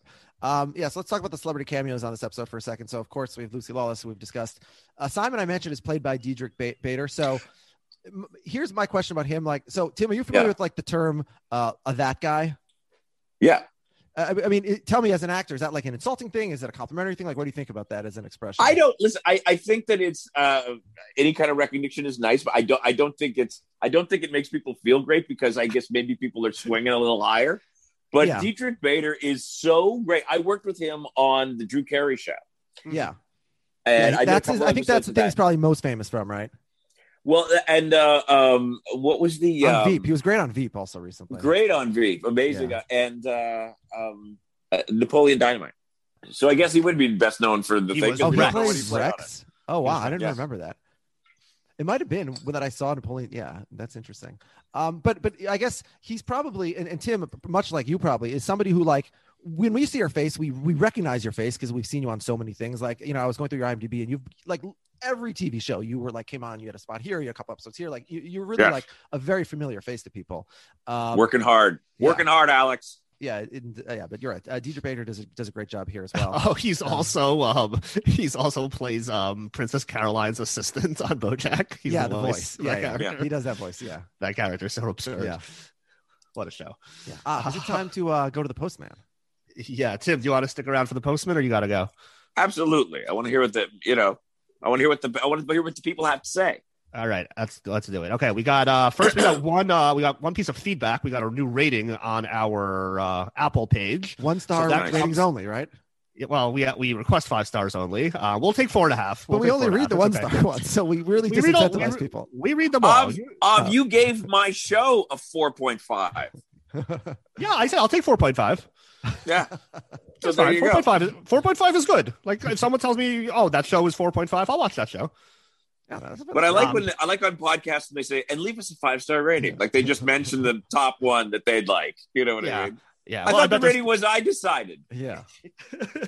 Well, we're not interested in your opinion. I say give whatever rating you want. If you want to give us a 1-star rating, and again, in my memory, you only read the negative ones. So I read them. I think I read them all. Oh. Yeah, we believe in free speech on this podcast. I think anything that anyone wants to say, we will read, except for next week. Yeah, there's certain words we won't say. What happens next week? Well, the episode is called The N-Words. Oh yeah, good luck with that. Yeah. Luckily, you can't be canceled if you have no fans. So yeah. Wait. So let's hear. Yeah. Okay. Sorry. Yeah. So we have a feedback, a comment from Jill Stein's Russian Doll on Apple Review, who gives us 5 stars and says, "Love the political commentary." Oh. So we have a little bit of a doctor pharmacist situation between Jill Stein's Russian Doll. We have a little war going on in the Uncle Mike and Jay, who said a few weeks ago, "Stop with the political commentary." So I guess we'll have to see. Yeah, you really got both sides of that discussion down. One person's like, right. "Stop." The country is very deeply divided. Yeah, exactly. But it's good that you heard from both sides. Yeah. You know? Yeah, although much like there's many fine people on both sides. Yeah. A lesser curb podcast would only read those, writing positive feedback about our political views. We read both sides, and then, much like cable news, we're mentioning the president much less lately, which is a good thing. So I think we're on the right track. And I'm working on a podcast idea for myself, a project that I'm doing, and I don't want to hear any negative shit. Fuck that guy. Fuck anything that I don't want to hear. This is my thing, right? Say good things. I don't want to hear the other side of my thing. What are you talking about? I would have said it. If you don't have something nice to say, don't say anything. Yeah, this is a much more hard. You have to go out of your way to leave a review. No, you can leave bad reviews. So we don't get that shit. Yeah, but no, 5 stars, motherfucker. Let's go. Do 5 stars. Yeah, do 5 stars. We're a 5-star podcast. Give us 5 stars. Yeah. All right. So let's go to the postman. Postman, come here. Tell the neighborhood. All right. Hi, Av and Alex. This is a first-time emailer. It is a woman named Moira Rose Berry. You may recognize her as the mother on Schitt's Creek, whose name is Moira Rose. So I'm sure she gets that a lot, but her last name is Berry. And she that's actually her name. Her name is Moira Rose Berry. Oh, I thought she was just a fan of Schitt's Creek and was giving us I have no idea. I guess that's possible. That would be, I don't know why she would write to us with that name then, but fair enough. But maybe she writes into Schitt's Creek podcast and signs it, signed Cheryl David. That would be very interesting. Yeah. So she says, "My name is Moira and I can't stand reading anything that I've said." She says, "Like many, I started watching Kermit at the start of the pandemic. My boyfriend was shocked I had never seen an episode, and I was shocked and slightly disturbed that he suggested we start with the most recent episode, The Spite Store. I liked it, despite not having a clue what was going on. Of course, I did what any sane person would do and started the series from the beginning. I've since seen every episode at least 5 times. Wow, what a star. That is amazing. 5 times since the pandemic. Oh, she's like you with Survivor. Yeah, I mean, I'm only 1.5 times of that. But but she started with the finale. Yeah, fair. Now that I know where they're going. Offering me the freedom to now turn on any random episode of my pleasing no matter the season or episode. Therefore, I have been catching up on your podcast out of order too. It's interesting. Yeah, I'm doing a fun machete order of pretty good. Yeah. I discovered your podcast in the fall, and both of your friendly voices in my headphones keep me company while I run daily errands. I live in Los Angeles, and still many places are shut down, so I do a lot of walking. I've tried to find which episode it was, but at some point halfway through the episode, Alex's voice drops like 2 whole octaves. Yes. Al kind of asks about this, but I'm not sure if it was ever resolved. Was it a microphone issue? Did an alien take over your body? I just really need an explanation, please. Well, I mean, I guess if you listen to the episodes in order, maybe you'd find out. But I don't know when you're going to listen to this episode. So That's we true. don't know Yeah, when maybe she won't hear this email for like many months. But yeah, so I think it was a microphone issue. Yeah, but yeah, Moira. So thank you so much. That's a very kind email. My microphone. It's not my microphone. It's the microphone cord. It's very temperamental. So if this is the type of shit people should be writing on Apple. Yeah, about how they found this podcast and like helped them. Moira, go give us a review. Yeah, everyone should go write. Just copy Moira's email and put it on Apple. And with 5 stars. Yeah, and 5 stars. Much like Alec Berg and Seinfeld, I wonder if Moira Rose's. I guess she's fortunate that everybody turned on Schitt's Creek during the year when she couldn't really meet new people because of COVID. But otherwise, she's gonna have to deal with every person she meets being the idiot like I am and saying, "Oh, is that your name from Schitt's Creek?" So I think that's great that she watched everyone 5 times. Yeah, I think awesome. that's amazing. I love when because I get into things too, and I want to dissect them and watch them again and get something from. But when something like this show we're talking about, not the episode, but Curb in general, is so nuanced and because the dialogue is improvised, there's such a high wire. You feel like you're on a high wire and you don't know why, because it's improvised dialogue, and normally we're used to hearing scripted dialogue done well. Even scripted dialogue done well sounds a little rehearsed because it's a little rehearsed. You know what I mean? Nothing sounds rehearsed here, but something is happening. I love, and I think that's the thing that she's responding to, Yeah. Thank you very much. And Moira, send us your ratings, because now you've seen all these episodes so many times. Number 1, obviously, is going to be the TiVo guy. And then number 2 will be the season finale of the season. But after that, tell us the rest of the rankings. Yeah, so she says, she ends her email. She says, I love the podcast and think of you guys as friends, even though I don't even have a clue what either of you look like. So let's, I guess maybe don't look, because then maybe you're not going to want to be friends anymore. Or maybe you will. But we're happy to have you as friends as well. Great to hear. Always great to hear from new people. Which brings us to our next emailer, another new person. Not new to our lives, but new to our inbox, and that is Jared Jerome, who writes in and says, "Hey guys, my wife broke up with me today." Jerome, this guy has 2 first names. He sounds made up. Yeah. He says, my wife broke up with me today, but I'm still choosing to write in for my inaugural pretty good Curb Your Enthusiasm podcast email. I choose you. Oh, that's nice, Jared. I'm glad he chose us over his wife. In all seriousness, I'm only writing in for one reason. My sources have informed me that one Jim Crumley has been writing in of late. And if he thinks he's going to get a leg up on me, he should know better by now. See you at the next physics conference. No feuds in the post office, please. See you at the next physics conference, or see you in hell, Crumley. Crumley and the Crumley Jared rivalry continues. Yeah. So he says, I'm sure you guys have covered this already, but on to the 2 NBA games showed. So we have not covered this because I think you were saving this for the Postman. Yeah, let's get into details. Which games was Larry watching? Yeah, so the first game was Wizards at Lakers on December 17th, 2006. The Wizards won in OT 147-141 to close the show. That sounds like an exciting game. Did you do the research here? Are we confirming Jared's work? Or no, I'm not. Yeah, I can't confirm. I will just I will assume he's okay. Correct. We'll assume Jared did his homework. To close the show, Larry is watching Lakers Heat on my birthday, January 15th, 2007, in another overtime game. Wow, 2 overtime games. Hold on, Tim. Can I ask? Did you guys film this around December 2006, January 2007? Yeah. It's LA, and but so the seasons don't change. I'm trying to remember. I think it was later in the year. I'll tell you something we did do. We filmed Cheryl and I walking up to Simon's party and seeing Larry. Larry gets hit in the balls and he falls down. Yeah. And we see him on the ground. And then that was going to be that moment. But they ended up not using it. They ended up having him at home instead, like that whole. So, but we were there all day waiting to shoot that. And I was like, and then they ended up having him be at home watching basketball instead. Do you remember if it was warmer? Well, I guess you said the weather's always the same. It was windy and cold. Yeah. So I think it was December. I think it was December. Sense. So it might have been that game. All right. So Jared, Carey, now what's going on in that last game against the Heat on your birthday? The Lakers won 124-118. Two pretty high scoring games for a post-Shaq, pre-Pal Lakers team that started off hot and fizzled. Much too much Smush Parker.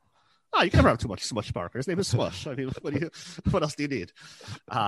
He also adds on that there's a Seinfeld connection. I wish when I started this rewatch for the pod, I kept track of every Seinfeld guest star, but alas, in this app, there are no Seinfeld alums. Listen, why can't you do another rewatch? Moira's already on 5.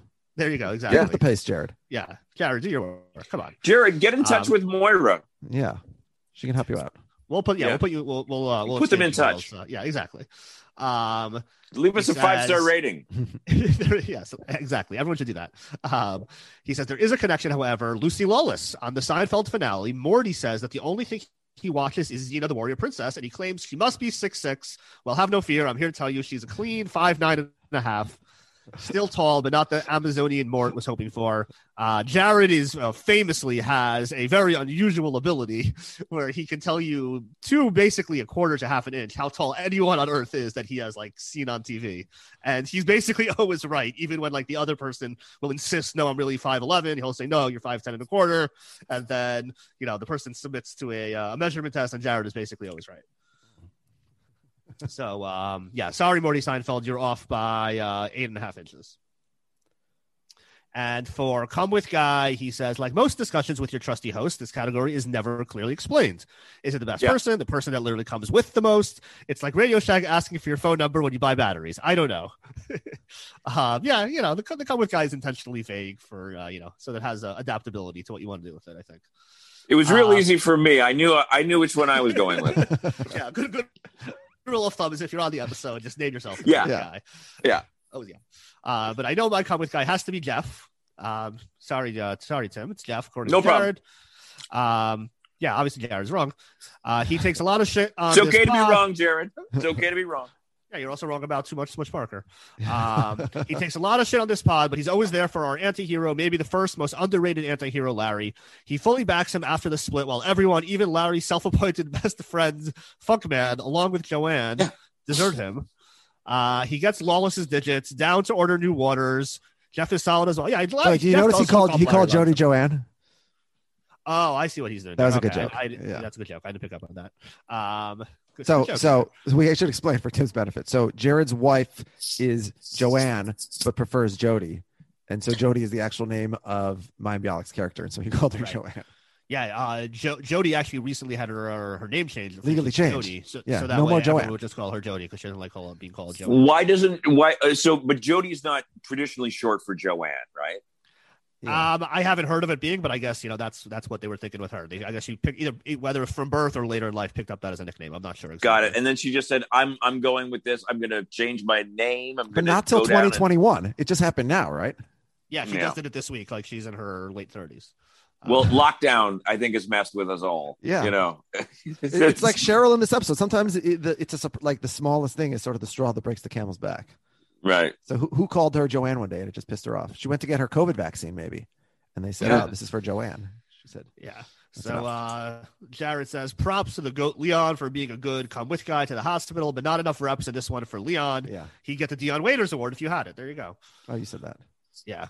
Maybe that I might Jared might have incepted that into my brain, but yeah, I think that's a good. I think that's like his floor, as I said earlier, is he always steals the scene at least. Asshole of the week, he gives it to Cheryl. She wasn't particularly horrible this week, as Larry did something pretty awful to her on the phone, but this is pent up frustration from 57 episodes of watching Cheryl get away with being a horrible, gold digging, unsupportive, opportunistic wife. Takes advantage of Larry, never takes his side, holds him hostage over her sex whims, and now dumps his ass out of nowhere. You're lucky you're getting out just in time to avoid my wrath for Cheryl. Oh, so Jared has never sent an email until the episode where Cheryl is now gone out of the show. That's right. This is his first email, and he has 57 episodes of built-up frustration with Cheryl, much like Cheryl had with Larry. Yeah, that is some nice parallel message there. Yeah, for his rating, he says, I've never given out pretties, but I have this episode ranked 33rd out of the 57. Oh, get the fuck out of here, Jared. Do you hear that, Tim? Jared. Does he work for Ringer? Or what was the? I'm not familiar with their website or their staff. Oh my god, that's so wrong. He gives it 2.5 pretties. He says it was interesting. 2.5. This guy's insane. First email, last email. Can we ban on email right now? Right. We're putting him in the blocked. Wow. I've kiboshed before, and I will kibosh again. Interestingly, I'm going to take the high road and ask this guy to give you guys a 5-star rating. That's what I'm going to do. I think that's a good way to make it up to Tim. Yeah. And to us. Yeah. Frankly, I think we're all insulted. Yeah. Anyway, he says, interestingly, this played more like a typical sitcom and less like a classic Curb episode, less kooky shenanigans, mostly realistic. Yeah, as I said that too. Less intertwining plot lines, but kept me engaged in a straightforward story. So far, these are all good things. It provided a few laughs, mainly with Leon's role, the invention of Long Ball Larry having the audacity to ask Cheryl to call Primos to confirm the breakup. Yeah, that's gold. And yet another classic Richard Lewis ad-lib. This is not Sam Quentin. I've got a gig. Finally. That's a good line. We missed that. You don't owe me. Yeah. Finally. That was Richard Lewis's car. That was his actual car that he drove up in. That's awesome.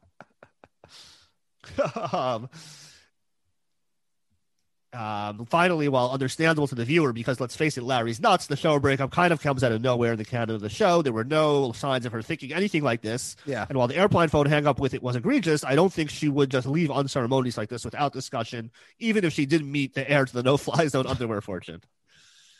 Now, let's get those pods back and rolling. Yeah, Jared wants us to pick up the pace now that he's caught up watching. Just for clarification, I'm not the heir to it. He's the inventor of it. I think he's referencing heir to the O. Henry. If the I totally understand, but this is going to be public record. I want to make sure that let's establish Glenn. I'm not the heir to self-made man. He made the thing. Yeah. Exactly. You weren't handed anything. Your children will be the heir to the No Fly Man. That's exactly right. No Fly Zone. He was just a young man in a dream. Yeah, that's right. All right. Flyless paragraph. Next email. Right. We now head to the nemesis. It's from Jim Crumley. He says, "Oh, you're posting them back to back."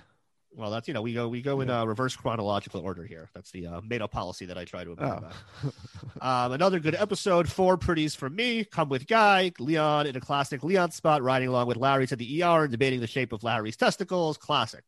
Asshole, the restaurant owner. Why would a business owner feel the need to choose one side of a breakup? And even if he did, why would he choose the would-be charity fundraiser instead of the rich Hollywood writer/producer? Yeah. With a movie star. He shows up with a television star. Whatever. Television star. Yeah. A Hollywood star. What Cheryl bringing to the table? Yeah. How many movies you been in, Alex? Yeah. Alex has multiple podcasts. I'll have it. No, but I meant what's the difference? Do people still do that anymore? In the 80s or 90s was a big thing, right? It's different now. It's different now because everything's streaming. After the Sopranos, it all flipped. Everything flipped. That was the turning point. 97, that changed the TV and movie separation because then movies got shitty for a really long time. Well, I never TV understood. got great. Yeah, I never understood. I mean, part of it's generational. I understand, when film was on big screens and television, but to me, at least from somebody growing up my age, TV was always, you have more time to develop a story. You see characters week after week. It's not 2 hours of production. It's 20 hours of production. And maybe there's some lulls in 20 hours a season versus 2. Right. There's also so much more depth available.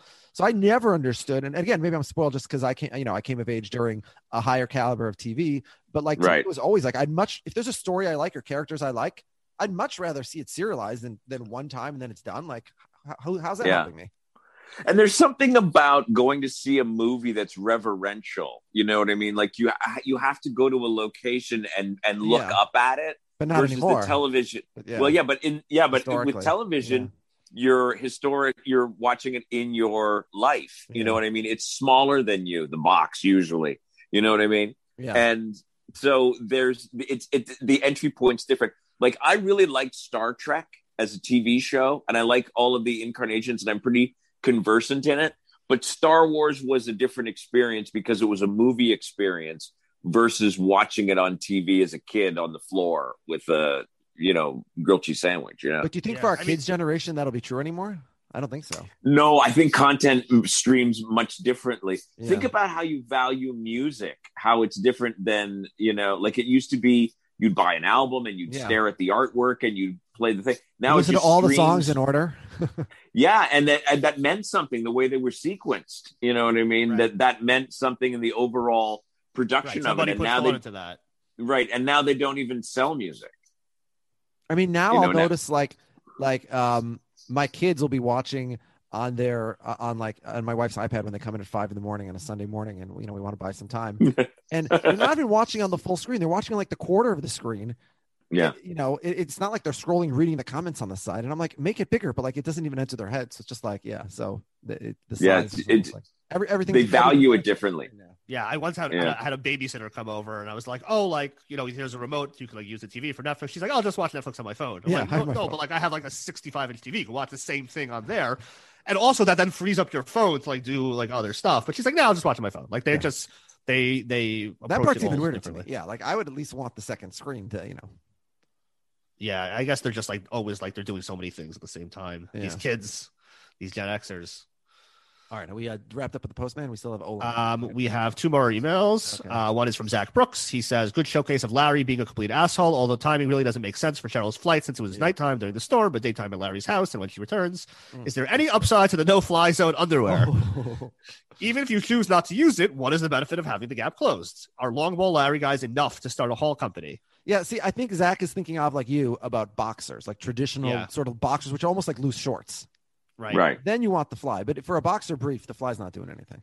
Yeah. And he gives it 3 pretties out of 5. Zach. And last one up is Olin Allen. We're moving on. And he says, 3? 3, it sounds a little low. I think it sounds a lot low. Yeah. No one's saying, give me a 3-star review. No, I mean, that's not what I'm going to ask for. I'll still read it if you write one, but make it 5. Why not make it 5? It's an option. Right. Just do the maximum amount.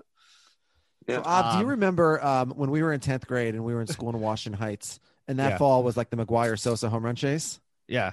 And so people would write with like this white chalky stuff on like the windows of their cars how many home runs Sosa had every day. And then so you have the number that you convert into the next. So like the 2, you can convert into a 3 by sort of adding a bottom tail to it, right? I'm thinking about how to turn that 3-star review into a 5-star review. But then the hardest transition is always to get from the 3 to the 4. Like there's no way you can turn a 3 into a 4 and then from a 4 to a 5. That's work. Yeah. That's when you have to erase it and start all over on the way. You got to cut them loose. Yeah.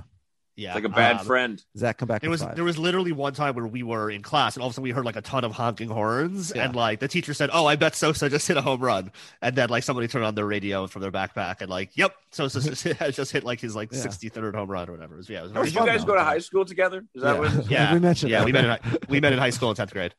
Okay. Chester transferred to my school.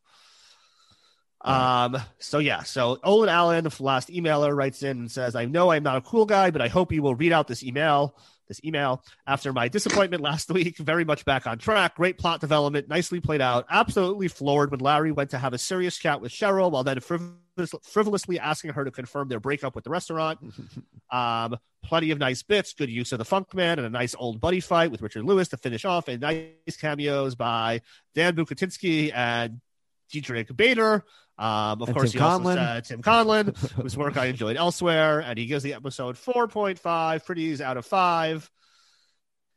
He says the come with gal is Lucy Lawless, good humored and a great catch for Larry. Also, one of my favorite bits of swearing insults in her full New Zealand accent. And for the fucking asshole of the week, he gives it to Cheryl. No doubt, if Larry paid her attention, she had been all moaning about him still not getting the TiVo fix. Yeah, that's what I said. I agree. I agree with me and with Olin. And happily taking all his friends away and not even doing a simple request like contacting the restaurant. Okay, yeah, that's one way of looking at his request. That's a wrap on the Postman. All right, so Tim, thank you so much for joining us. This was a blast. This podcast, you were a game for everything. We had a real fun time. You also brought a guest. That was pretty cool. Is there anything you have coming up that we should be looking forward to? I don't know. I'd like to get vaccinated. Is that what That'd be pretty good. Yeah, that'd be good. We should look forward to everybody doing that. So yeah. I give the vaccine 5 pretties out of 5. Oh, that you give 5. I see. Yeah. That'll get him. Okay. So Tim, you will be back this season as Glenn. That's right. I'm not sure if you want to be back in next week's episode. It's probably better to not be in an episode called The N-Word. Let's see if Larry can avoid getting canceled in 2007. Let's see if Av and I can avoid getting canceled by talking about it next week in 2021. I'll say this. So next week will be season 6, episode 8. If you and I are able to make it to podcast about season 6, episode 9, I'll say that the job we did next week turned out to have been pretty good.